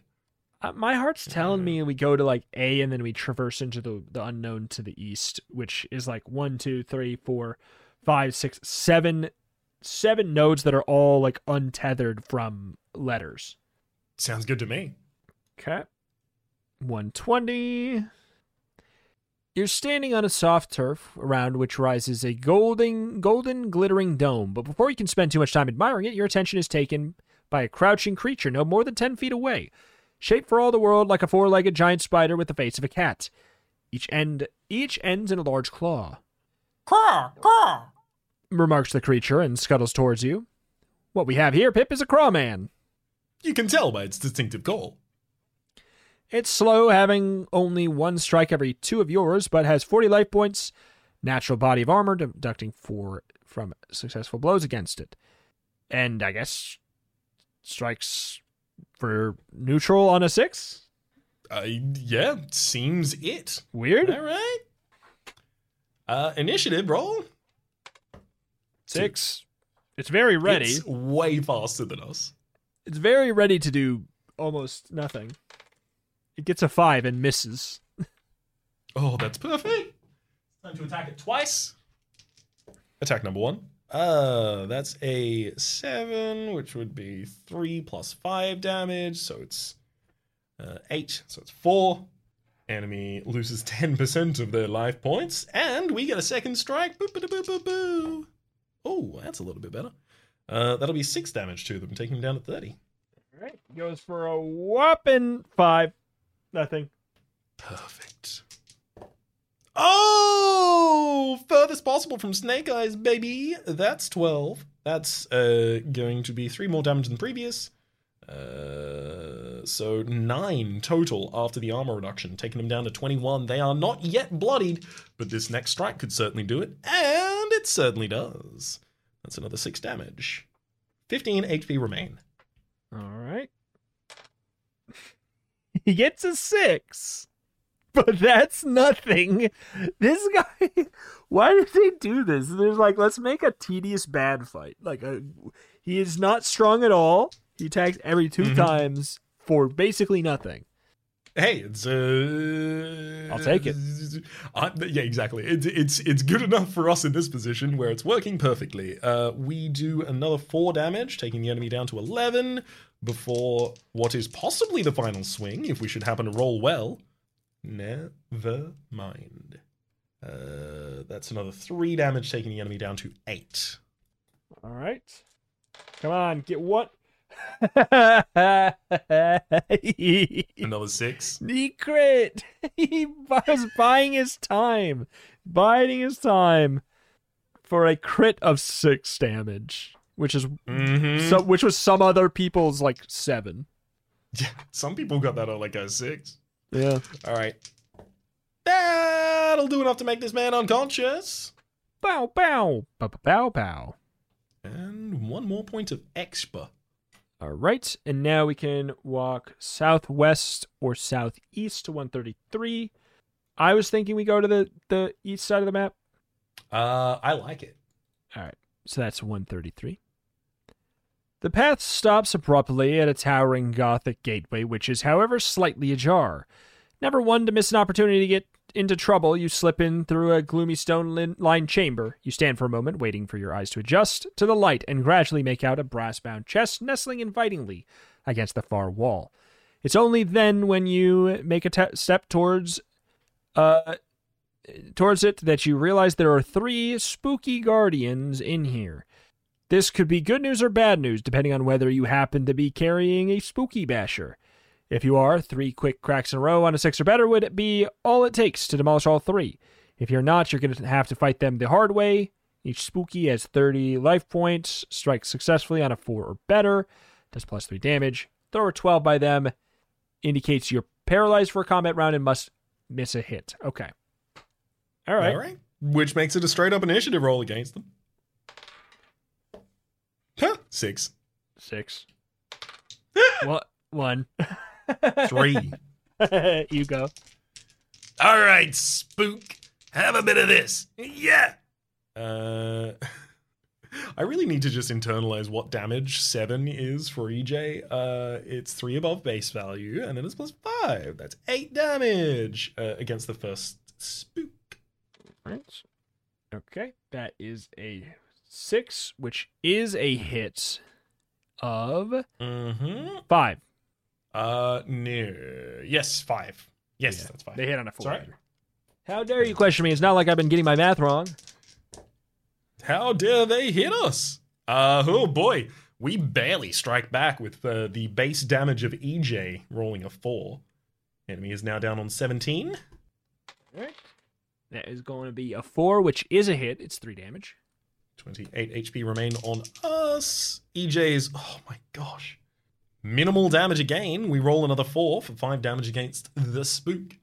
Okay, well, I mean, they roll a 3. So we get something. I love a free round. Ooh, and we exploit the free round reasonably. We roll back with an 8 for 9 damage against the enemy, and that is the first one. Down. Second spook. That is going to be a 7. So that is 6 damage. Okay. Starting to feel nervous. We're down on 22. Ugh.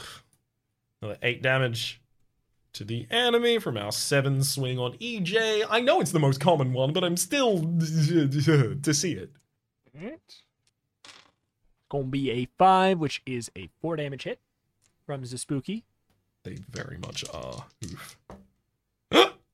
That's the double 6s. We take That's the double 8 6s. plus 5. 13. Enemy is down on 9 HP remaining. That is another 7, which is another 6 damage. That's not good. No, it is not at all. The enemy's on 14 HP. If this hits at all, which it does, the enemy is down. 1 remaining. How much health? It's on 30 HP, and we're on 14. Okay, well, that's going to help a little, I guess, being a 5. So that's 4 damage. We're on 10 HP. So you can't roll a 6 or above, otherwise we go to the ground state. Do we want to consider the horror gem?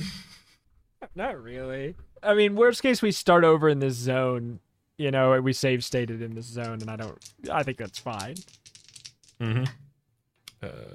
6 damage to the enemy. Not everything we want to see, but it's a 1/6 of their health nonetheless. A 5th, I think, actually, sorry. Wait, how much health do they have left? 24. Oh, boy. It's a 3? That's a 1. 3 doesn't hit us. Oh, 4 yeah, total, sorry. right? Yeah, sorry. I buried the lead. It's okay. We live for another swing, but they need to miss their next one. Yeah, they have no ability to hit us without making us unconscious now. Well, okay.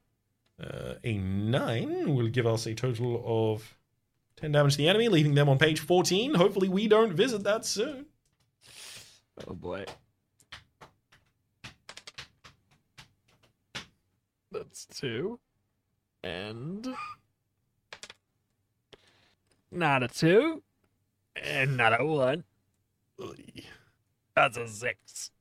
That's about as bad as it gets. Yeah. Death another time. Which leads us to... I don't know. Do we say we come back to this scenario for the sake of... yeah, not running through the whole rigmarole again? Yeah, for the sake of not having to randomly roll until we get to one of the new pages, I suspect we should just be here, and I'm gonna make the executive mental call of we've already killed 2 of these. I understand that is not how the game intended it, but it does work significantly better for the flow state at the end of the podcast. So, one spook is here and is like, "Didn't I kill you?" And okay. Wait. Initiative is 6. 1. So okay. Well, get him. Hit for exactly 5 damage. Rolls back with a 7, hitting for a 7. Wait. No. What? 6 damage. Perfect. That'll be another 8 back to the enemy. Hell yeah, taking me down to 17. That is a 5 over here, doing 4 damage. We're down on 40 HP. We had more max HP than our previous life did. That's another 8 as well, which is 9 damage to the enemy, leaving them on 8 HP. Okay, perfect. Next hit will take him. Yeah! That's a big old 4 to finish out. So 3 damage. 4. Chomps us for a little bit of HP, but unless we roll the world's worst, and we do not, we chomp the enemy for the remaining of theirs. Oh, but I thought you... What? Hang on. How? What? All right, and then we get to move on to open a treasure chest on 168. It's the amulet. It's full of sawdust. Furiously, you scrabble your way into it like a dog bearing a bone, making an unholy mess of the process, but sawdust is all there is. Disgust as you turn away. The thought strikes you. You turn and examine the chest again. Sure enough, it has a false bottom using EJ. Hey, you're not going to use me as a screwdriver, are you? Protests EJ. As a screwdriver, you open the secret compartment. Nestling therein is a delicate emerald amulet on a silver chain. Besides, it is a parchment scroll which identifies the piece as the amulet of Sarabanda. And a valuable find it may be, although the ink on the parchment is faded so much you can no longer read the magical instructions pertaining to the amulet. Better decide now whether you want to wear it, carry it. Unlikely choice, knowing you. Or leave it here. I guess the question to wear it or carry it. I mean, we should wear it, as we have already visited the page that says if you're not wearing it, true. Go to hell. So let's wear it. Do you have objections for us going there and figuring out? Not especially, no. That would have been... like, otherwise we roll. Because we know where it is. Exactly. And then we can figure out whether or not we need to... because this could be the big thing that we needed. So 129 takes us to 151. Which is the weather machine, so I don't think it's that. Which takes us to 187. Wait, am I wrong? Yeah, this is not the path that we were on contiguously for that. It was from E, which was 129. Yeah. And then we went, oh, you're right, 151. And then north to, was it 202? 151. We survived the 202 level on 187. And 202. Yeah, 202. Cool. Clunk, familiar sound of a soft head hitting a hard object. If you're wearing the amulet, turn to 210. And we are. Grabbing your amulet, you step into the glittering sphere and into an edifice made of a crystalline silver which soars above your head like a Gothic cathedral. A central aisle between two colonnades of crystal pillars leads to a tapestry curtain which effectively conceals the northern end of this great chamber. The tapestry itself is interesting, depicting as it does a series of adventurers being torn limb from limb by monsters, falling down traps, over and over cliffs, setting off infernal machines, being melted by magicians, falling foul of fiends, and many other alliterative disasters. On the center panel of the tapestry has been embroidered a single sentence. Welcome to the Chaos Factory. But before you can become too engrossed by this intriguing message, your attention is attracted by the pitter-patter of tiny feet. And you look to your left to see 7 little girls tripping towards you, each delightfully dressed in floral print with newly washed white bobby socks. Their happy, well-scrubbed faces gleam beneath the large pastel pink bows in their hair, which almost hide their cute little horns. Horns? They begin to circle around you, eyes vulpine and watchful. Hello, little girls. You call warily. Who are you? The Seven Sisters. Remarks one sweet child, spitting on the floor and wiping her nose with the back of her hand. The remaining 6 set to howling like wolves, a spine-chilling sound that sets your teeth on edge. I do wish you'd stop that. You say. So do I. Remarks EJ. The little girls stop howling and begin to dance around you in a circle like witches, chanting some curious ditty about plague pits and charnel houses. We're going to get you. One calls. And if we don't, our daddy will. Adds another. Now, look here.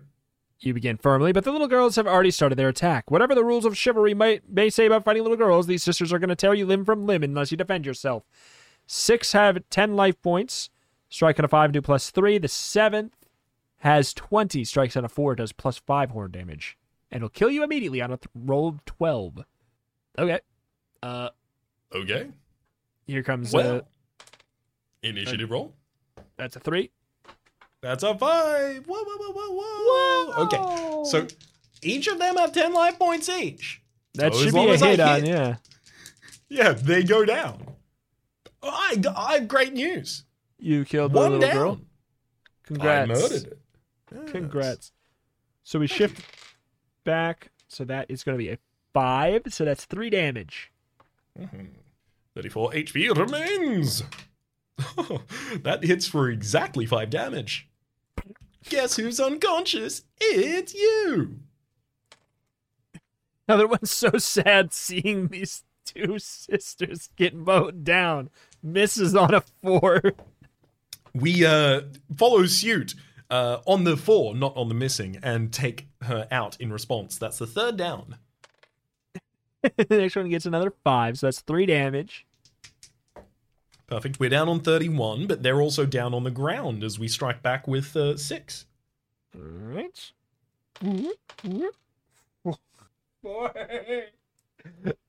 That's not enough, baby. Ooh, that certainly is, though. Another one of them goes down for the count. Ding, ding, ding. One final of the non-horned, and then the final horned. All right. That is going to be an 8. That's 6 damage to us.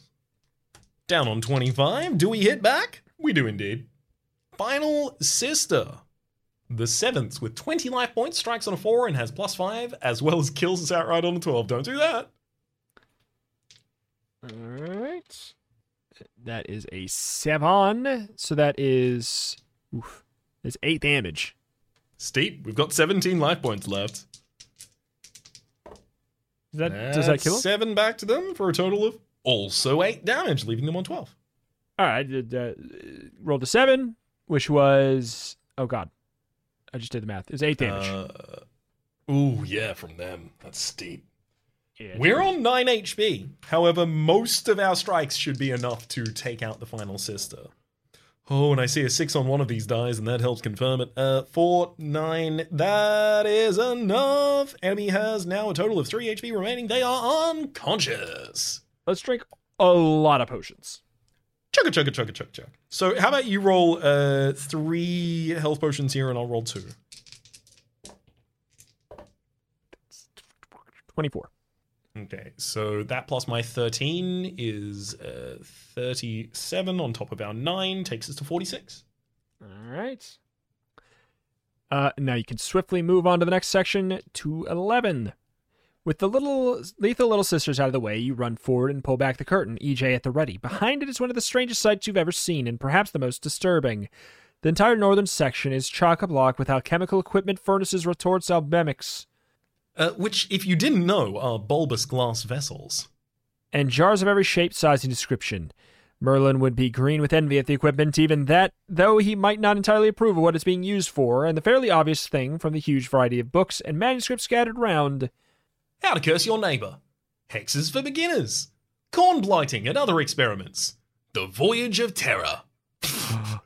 So that's just one of the GrailQuest books in there. Nasty spells. The Wizard Anselm's Magical Vade Mecum. And so on in great profusion. No wonder the embroidered notice the description is the Curse Factory. It looks as if every bit of bother anyone's ever experienced in Avalon over the many long years has originated here. You stare about you looking for the perpetrator of all this unpleasantness, but what you see depends on whether or not you're wearing the bonkers helm. Turn to 219. We do not have the bonkers helm. To the left of the huge furnace stands an easel on which has been placed a scale map of Avalon. Looming over it is just the barest hint of a broad, near-transparent robed figure. Halt! You cry, drawing EJ with a flourish. Halt, I say! Desist in your evil ways! Bien. The creature exclaims.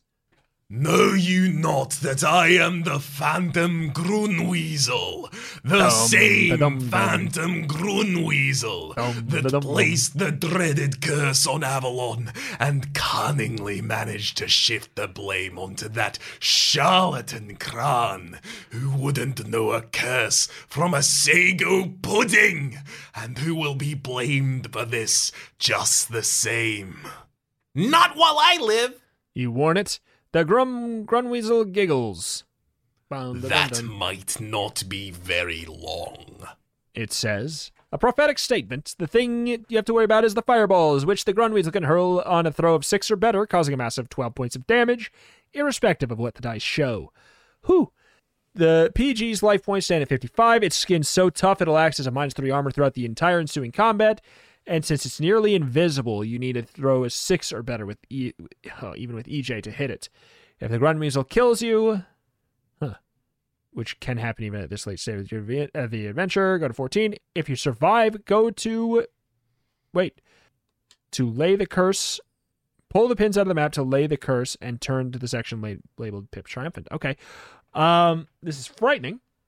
We do have the Orb of Maybe Win for free that we will save probably for the worst of situations. If we are about to literally die. Are we certain we're about to die? I said if we are, like, literally, I'm saying the moment we would, if he rolls a 6 or better, we die this time. Oh, right, yes. Yeah. All right. Here we go. The Grunweasel rolls a 2, not for initiative. Sorry, I've lost the page we're on. 219. 219, thank you kindly. Needs to throw a 6 or better even with EJ. And it's got a -3 armor. It's got 55 points of life, and it does 12 points if it hits on 6 or better. Yeah, it's crazy. I don't think statistically we can actually win this fight. It has more health. We have a much harder time hitting it. It does significantly more damage on almost any throw. Yeah, it's just mathematically, we could just... Revs, do you want to use the orb? The horror die. The horror gem, rather. Yes, that's what I meant. Yes. Based off of the roll... Let's play a game. Based off the roll that I just did right now. Based off the 2 rolls I just did right now. And just those 2. Mm-hmm. You want to do it? Sorry, do I have to do something for the horror gem? Or were we No, not I'm saying, basing it off of your rolls? Do you want to base it off my rolls? Do you the 2 rolls I just did? I want your approval?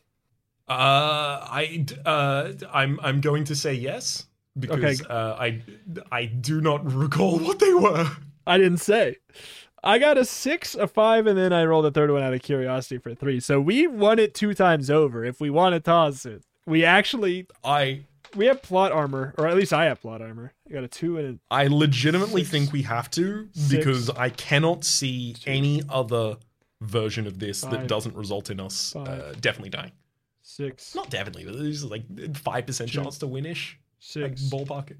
6. What's going on? 2. I'm rolling Lock in the 6. 2. I'm rolling 2s or 6s only. Well, and 5s. All right. So we throw our orb of kill immediately because this mathematically cannot be won by us. And looking over at the bonkers helm, the only thing that happens is we can hit on a 4, which makes a difference, but not really. Also the bonkers helm would absorb half of the damage from the enemy. Oh, okay, well. Which, yeah, I mean, if they only do 3 damage, I think we would have been much finer in that combat. They do 6 damage, but yeah. But like... Oh, yeah, sorry, I double halved it. Yeah. Either way, we're going to Pip Triumphant, baby, because we cheesed it, as has become quite necessary as we get further in the books. It was exactly what you said, though. When we picked up the horror gem, we only used that in the situation where we would otherwise guaranteed die. Yeah. And we found that situation, and then we used it. That's how the game goes. The thing is, and it's not like... It's not sitting here like, oh my god, you used the instant kill thing in the GrailQuest book. I think most of the time the instant kill things are supposed to be used on the final boss. That's like, your goal is to traverse the book to find the instant kill thing or the one thing that strictly counters the boss, like apparently the Sponker's helmet. And you're supposed to win that way. That's kind of like usually how you're supposed to win, it feels like. Like we had the dagger that instant killed that mummy. Or we have saved all of our spells up to kill Anselm. Like, I think that's just kind of the thing. It's like, what is going to be the thing? What's the MacGuffin? You know, like, it's like, aha, we're taking it. But, before we move to the story conclusion, though, speaking of MacGuffins, I would really like to check out what the greenstone would do if we ever run it. Sure. Do we run it in like a alternate reality? This doesn't happen, but we check it. Sure. Yeah. All right. What page is that? 12.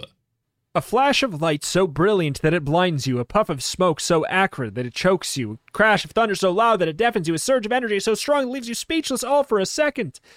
You're right in a mess of short time. Deaf, dumb, blind, and choking. But fortunately, the light fades, the smoke clears, the noise stops, the energy forms into an 18-foot-long scaly green creature breathing down fire out of its nose. For an adventure, your experience can only be one thing, an alchemical green dragon. Careful, Pip. This brute will have your throat out as quickly as it looks at you. Green dragons have 40 life points, very bad breath, which does 10 points of damage on any successful hit. They also have an interesting bit of magic that allows them to, on a throw of 12, to transmute you into solid gold, instantly killing you. The point about this particular green dragon is that you can call upon it 3 times in all. This time being one of them. If you're lucky, it'll fight on your behalf during a battle each time you call it, but you have to be lucky. Roll a die, make a note of your score, roll again. And if you fail to roll higher the second time than the first, then it'll attack you right now and fight to the death. If you manage to roll higher the second time, then you can set it on anything that happens to be hassling you right now. Interesting. So that would have been another possible out of the boss. Because it has it has another instant kill. In my GrailQuest, an instant kill? Heavens. Say it's not so. Say it's not so. It's an instant kill one way or another, baby. Pip Triumphant, though. Down to the bots we go. The sun rose clean and clear over the rolling hills of Avalon. The first bright rays crept across the land, insinuating themselves into darker nooks and crannies, stealing over parched fields, illuminating farms and cottages, spotlighting the great battered castle Camelot on the summit of Cadbury Hill, and finally stretching over a long finger into the window of a massive barrel nestled like a giant's plaything in the valley below. Merlin's eyes opened. He's been sleeping in his long johns. All nightshirts having rotted. In the bunk beneath the window, he rose at once, being by nature an early bird, and out of force of habit chanted the ancient druid spell which summoned him a newly laundered robe. And though the robe appeared... Merlin stared at it foolishly. None of his magic had worked properly, if at all, since the curse was laid on Avalon, and he'd not been a creature of habit. He would have been bothered with the clothing spell at all, yet there was a robe fresh and white with its mystical symbols glinting mischievously. Cautiously, Merlin opened a window and waved the robe outside. Usually it took only a moment for the rot to start, but by the time his arm tired, there was not a sign of the familiar mold or fungus. Frowning, Merlin pulled the robe over his head and went outside, and the air smelled fresh. Glancing upwards at the towering edifice of Camelot Castle on the hilltop, he noticed something odd. The fungus incrustations were dissolving, sliding off the hills and into the moat, leaving the towers and battlements as fresh as if they'd been newly washed. Slowly, thoughtfully, Merlin went back inside of his barrel, to emerge moments later carrying a staff. He glanced at the castle again, then seemed to make up his mind with more haste than was seemingly possible for a man of his years. He began to climb the hill, using the staff as a walking stick. Meanwhile, in a gloomy corridor of the castle itself, the dissolution of the fungus had released King Arthur and his knights. They watched Gluck disappear with expressions of profound astonishment, but since they were pragmatists to a man, and to a woman, since Guinevere was there as well, they wasted no time looking for an explanation, but ran up the steps, weapons at the ready in order to face whatever perils the changed situation might bring. But there were no perils. The castle was in a very bad state, and there were many skeletons and corpses in its chambers, but nothing threatened, and throughout the building there were many others that had survived as well, trapped like the royal couple and their knights in the magical fungus which has preserved life as well as making it a monumental misery. Arthur took immediate charge, as was his way, organizing work parties to get the place cleaned up, inspection parties to ascertain the extent of the damage, guard parties to man the walls, cook parties to prepare the food, and so on in a hive of activity that rivaled the preparations for a royal wedding. When the fundamentals were underway, the king repaired the council chamber in the North Tower, the one that housed the Table Round, and called a meeting of the knights to discuss the situation. It had only convened when a messenger reported the wizard Merlin was at the outer gate. "Admit him at once," ordered the king, but the messenger looked uncomfortable. "He won't come in. He says, begging your pardon, sire, but I'm only repeating what he said. He says you and the knights of the Table Round should come out and go off with him to Glastonbury Tor." "To where?" frowned the king. "The Tor," confirmed the messenger. "That big haunted hump over by—" Yes, said the king brusquely. "I know the Tor." He frowned. "Why on earth would Merlin?" Yet he trusted the old wizard, weird though his habits may be, and decided without too much hesitation to humor him on this occasion. Thus it was the company of Knights of the Avalon headed by their king and queen, for Guinevere insisted on coming to keep the men out of mischief, rode out from Camelot through the countryside that was already turning green to the mysterious Tor, which had dominated the landscape around Glastonbury for more years than anybody cared to remember. Merlin, who disliked horses, walked beside the king, levitating occasionally in order to keep up, and refusing to answer questions until they'd reached the marsh around the Tor. "Brave comrades," called Sir Lancelot. "Noble sire, you must permit me to ride ahead so that in order I may risk my life in combats with the guardian worm which is known to bar passage to travelers of these parts." No need," growled Merlin, adding, "pompous ass," under his breath. "The worm's already been killed. We'll have no trouble here." "Killed," echoed King Pellinore. "It would take an entire army to put down that brute. Or an exceptional adventurer," murmured Merlin. And at that point, light suddenly dawned, not on the king's knights, of course, or even the king, but on fair Queen Guinevere, who often appeared more intelligent than the whole company of the Table Round put together. "You mean Pip, wise Merlin?" she asked. "I do indeed." Merlin nodded. "Look around you. Has not the curse been lifted? And is there any other in this land with enough skill, courage, speed, strength, intelligence, and handsome face to tackle a job like that?" "Well, I don't know," Sir Lancelot began, but Merlin cut him short. "No, of course there isn't. Only Pip could have done it." He pointed dramatically. "Only that brave person there." They followed his gesture with their eyes. A tiny figure could have just made out walking down the spiral path, sword glinting in the sun. "Oh, no. That's never, Pip, said Sir Lancelot, squinting. But he was talking to himself. King Arthur at their head, the remaining knights were galloping forward to give this hero a deserved reception. Ba-ba-ba-bam!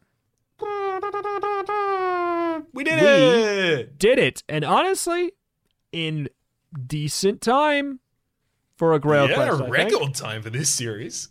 Well, yeah, maybe. Wait, I don't even remember. The first book was long, but not crazy long. But yeah, relatively compact, skipping lots of little, stuff here and there. But I think that's fine. I like when that's an option and it's not just do every page or else you can't succeed. Because then it's like, well, why isn't it just a book then? In that setting. But I don't know. Yeah, you said the reviews were like pretty hard on this one. If it wasn't for like the couple mistranslated things, that even could be like a scan issue, in a way. Like, it could well be a so scan like issue. That, yeah, like that could be a scan issue and not the book itself.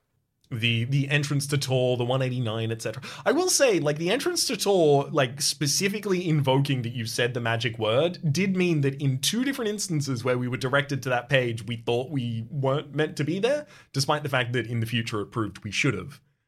Yeah. The only other thing that seems kind of like a little bit disjointed is the entire exploration of the dungeon in order to just relent and take a random pill that you found in a sack. Yeah, but I think that we could have also looked at that like first of all, if we let the person out of the Iron Maiden, maybe we would know something more, maybe. But seeing as like that was kind of the treasure of that room that was really far deep in there, maybe we could have assumed quicker that it was probably going to be important. But I don't think it's great to teach kids to just take random pills that you find, but hey, maybe that's just me. No, this was a little white pill, so it was probably fine. It's true. It's probably fine. All the bad ones are like off yellow or whatever. That's true. They're pink. They have like a teddy bear on them or something. Yeah, it's always something. It's a teddy bear. It's a rabbit. It's a little 4-leaf clover. Yeah, it's something crazy. But yeah, I don't know. I kind of like thematically I liked this one. I felt it was good. I could do without the and then you enter a new hallway and then you enter a new hallway and then you enter a new hallway and then you enter a new hallway and then you enter a new hallway. I didn't like that part, of course. Yeah. It's not very it feels like the series. Yeah, it feels like the series is a little I will use the word obsessed here lightly, but a little obsessed with look at this confusing area. Isn't it confusing? Yeah, it is. I'm confused. Stop confusing me. Yeah, it's like, I am confused. You're right. I am going to spend 30 minutes in just deciding if I want to go west, north, east, south until I get something that actually is interesting. You're right. You are right. You got me there. You got me there. But it was not that, like, percentage-wise, it was not actually that big of the book. It probably just felt like a big chunk, but percentage-wise, it probably wasn't that bad, really. But like flavor-wise, I liked a lot of stuff. I don't know. I thought it was still. Yes. I thought it was still good. Like one of my favorite kind of like horror tropes, insofar as this kind of counts as a trope less than like a setting, is the overgrown fungus of it all. Is the creeping corruption that comes over an area that you already understand otherwise. The tentacle around the spire that has an eye on the side, and you're like, oh, I know the spire, but tentacle? What? Like that's. Yeah. It lives within my veins. As soon as it started to describe that being the landscape we were in, I was overjoyed. Yeah. I like it when it feels like nature has won over buildings. It's just a fun, a fun aesthetic to me. But reclaim it, Gaia. Let's, I don't want to, I was going to say, let's reclaim this episode, but when was it ever I don't know. I'm trying to segue. Sue me. Yeah, I don't know. Any other thoughts on the book itself before we move on to our wrapping it ups? Only that it seems like the book had made some accountances for previous weaknesses along the GrailQuest series, like the one that immediately comes to mind being 14, not even saying go back to the start of the adventure, blah, blah, blah, saying, hey, save state to the location that you're in. So it really feels like the series has started to develop over the course of that time. As well, another example being the inventory system just straight up being given to you at the front as well. Like, it felt like they tried to develop past that and then realized, oh, no, wrong way. Let's go back. Yeah, there's like a little bit of this, a little bit of that. But I mean, hey, I all in all, I've been more frustrated by GrailQuest moments in the past than this one. Like, you were mentioning some people thought the last book was the peak. And I don't know. I feel like this is relatively... I really like the city part at the end of the last book. I really, really liked that. That was a really good set piece. The Blagan blog section. The blog wards. I could really, like, that holds the book up really highly in a way that, like, I don't know, nothing else from the book particularly I thought was better. I thought that the dice house mechanic was probably my least favorite mechanic in any of the books so far. So I'd put this like also very interestingly flavorful. It was very interestingly flavorful. I just didn't. Yeah, mechanically it was had some weirdness to it, like knowing the feeling of knowing where the keys to your locks are, but it's behind a successful die roll is frustrating. Having it feel like it's a required thing. And this is just a game design mental gymnastics kind of a thing where it's like, in the sense, because you could say, well, but then why would you also be comfortable with rolling the pop yourself in the dome 1 so many times? Because that's not necessary. That is a calculated risk that we want to take. Yeah, and exactly. That really randomness does not lie on the critical path of our story. Whereas having to go for the keys to the thing ahead does. I think, and in the weeks since, I thought, like, there is an alternative to the previous Pip House that I really would have enjoyed, which would have been, yes, it has all of those same options on it, so it's like a desperation option more than anything else. Like, it's a tough dream time that you can bring things back from. But there are other sources in the world where you can also go to loot rooms and find similar things. Yeah, the Legend of Zelda: Link Between Worlds of it all. That's kind of a thing that game does. You can rent bad versions of every item that you need to successfully beat dungeons with, or you can just go and get them. Great game. Anyways. Alas, I guess that's bring us to the wrap it up moment. So why don't you wraps it up and say who our sponsor is for today? Not sponsor. Our sponsor for this episode is Something Scary, TM. I was going to say Squarespace. I shouldn't say the word sponsor on a podcast when I mean supporter. There's completely different connotation.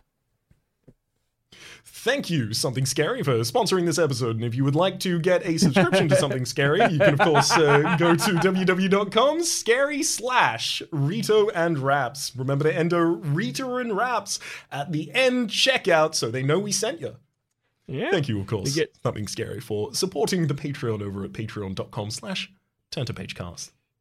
Subscribe with code North and East to get a free box of the Something Scary box right in your mail every month. And honestly, Something Scary box. You know what? Something Scary? Take that idea. Something Scary box. It's an easy one too. You just put literally something scary in a box and send it to somebody every month. People do it. They'd be like, "Oh my god, what am I going to ooh, is this just a normal Amazon package or is this scary?" I ran a business like that for a really brief period of time, but as it turns out, the authorities don't like it when you send anthrax consistently, so... Yeah, they might do that. That might get What's the matter, too spooky for you? Yeah. Take a joke, why don't you? just take it to the grave, just saying that directly down at a corpse. Oh, dramatic. Bleh. Dying. Come on. It's a joke. Get a grip. It's a joke. Live a little. Oh. Can't anybody take a joke these days? It's just always how those. Wow. Oh, man. Anyways, GrailQuest, if you want to help support the series in a free way, well, first of all, the Patreon is patreon.com/turnthepagecast. If you want to help sponsor a video in which we will maybe do a super funny riff on your name like we just did, you can get that by supporting over on Patreon at the hardcover tier or higher. Otherwise, you can also support for free just by like subscribing on YouTube is probably the easiest place to think about doing that. Subscribing on YouTube, liking the videos, commenting on the videos. Those are like great free things you can do to help it as well. And you can also just join a conversation. It's going to be over there as well in the comments section. As a podcast, it's kind of like hard to get it's so nebulous. It's hard to get a firm place to communicate about it. I think that's probably the best place is the YouTube comments. But alas, that's that. It's going to do it here for today for GrailQuest Book 6. We got 2 left at this point. We're on our way out. Oh, boy. But thank you, and we'll see you next time. Bye-bye. Adios.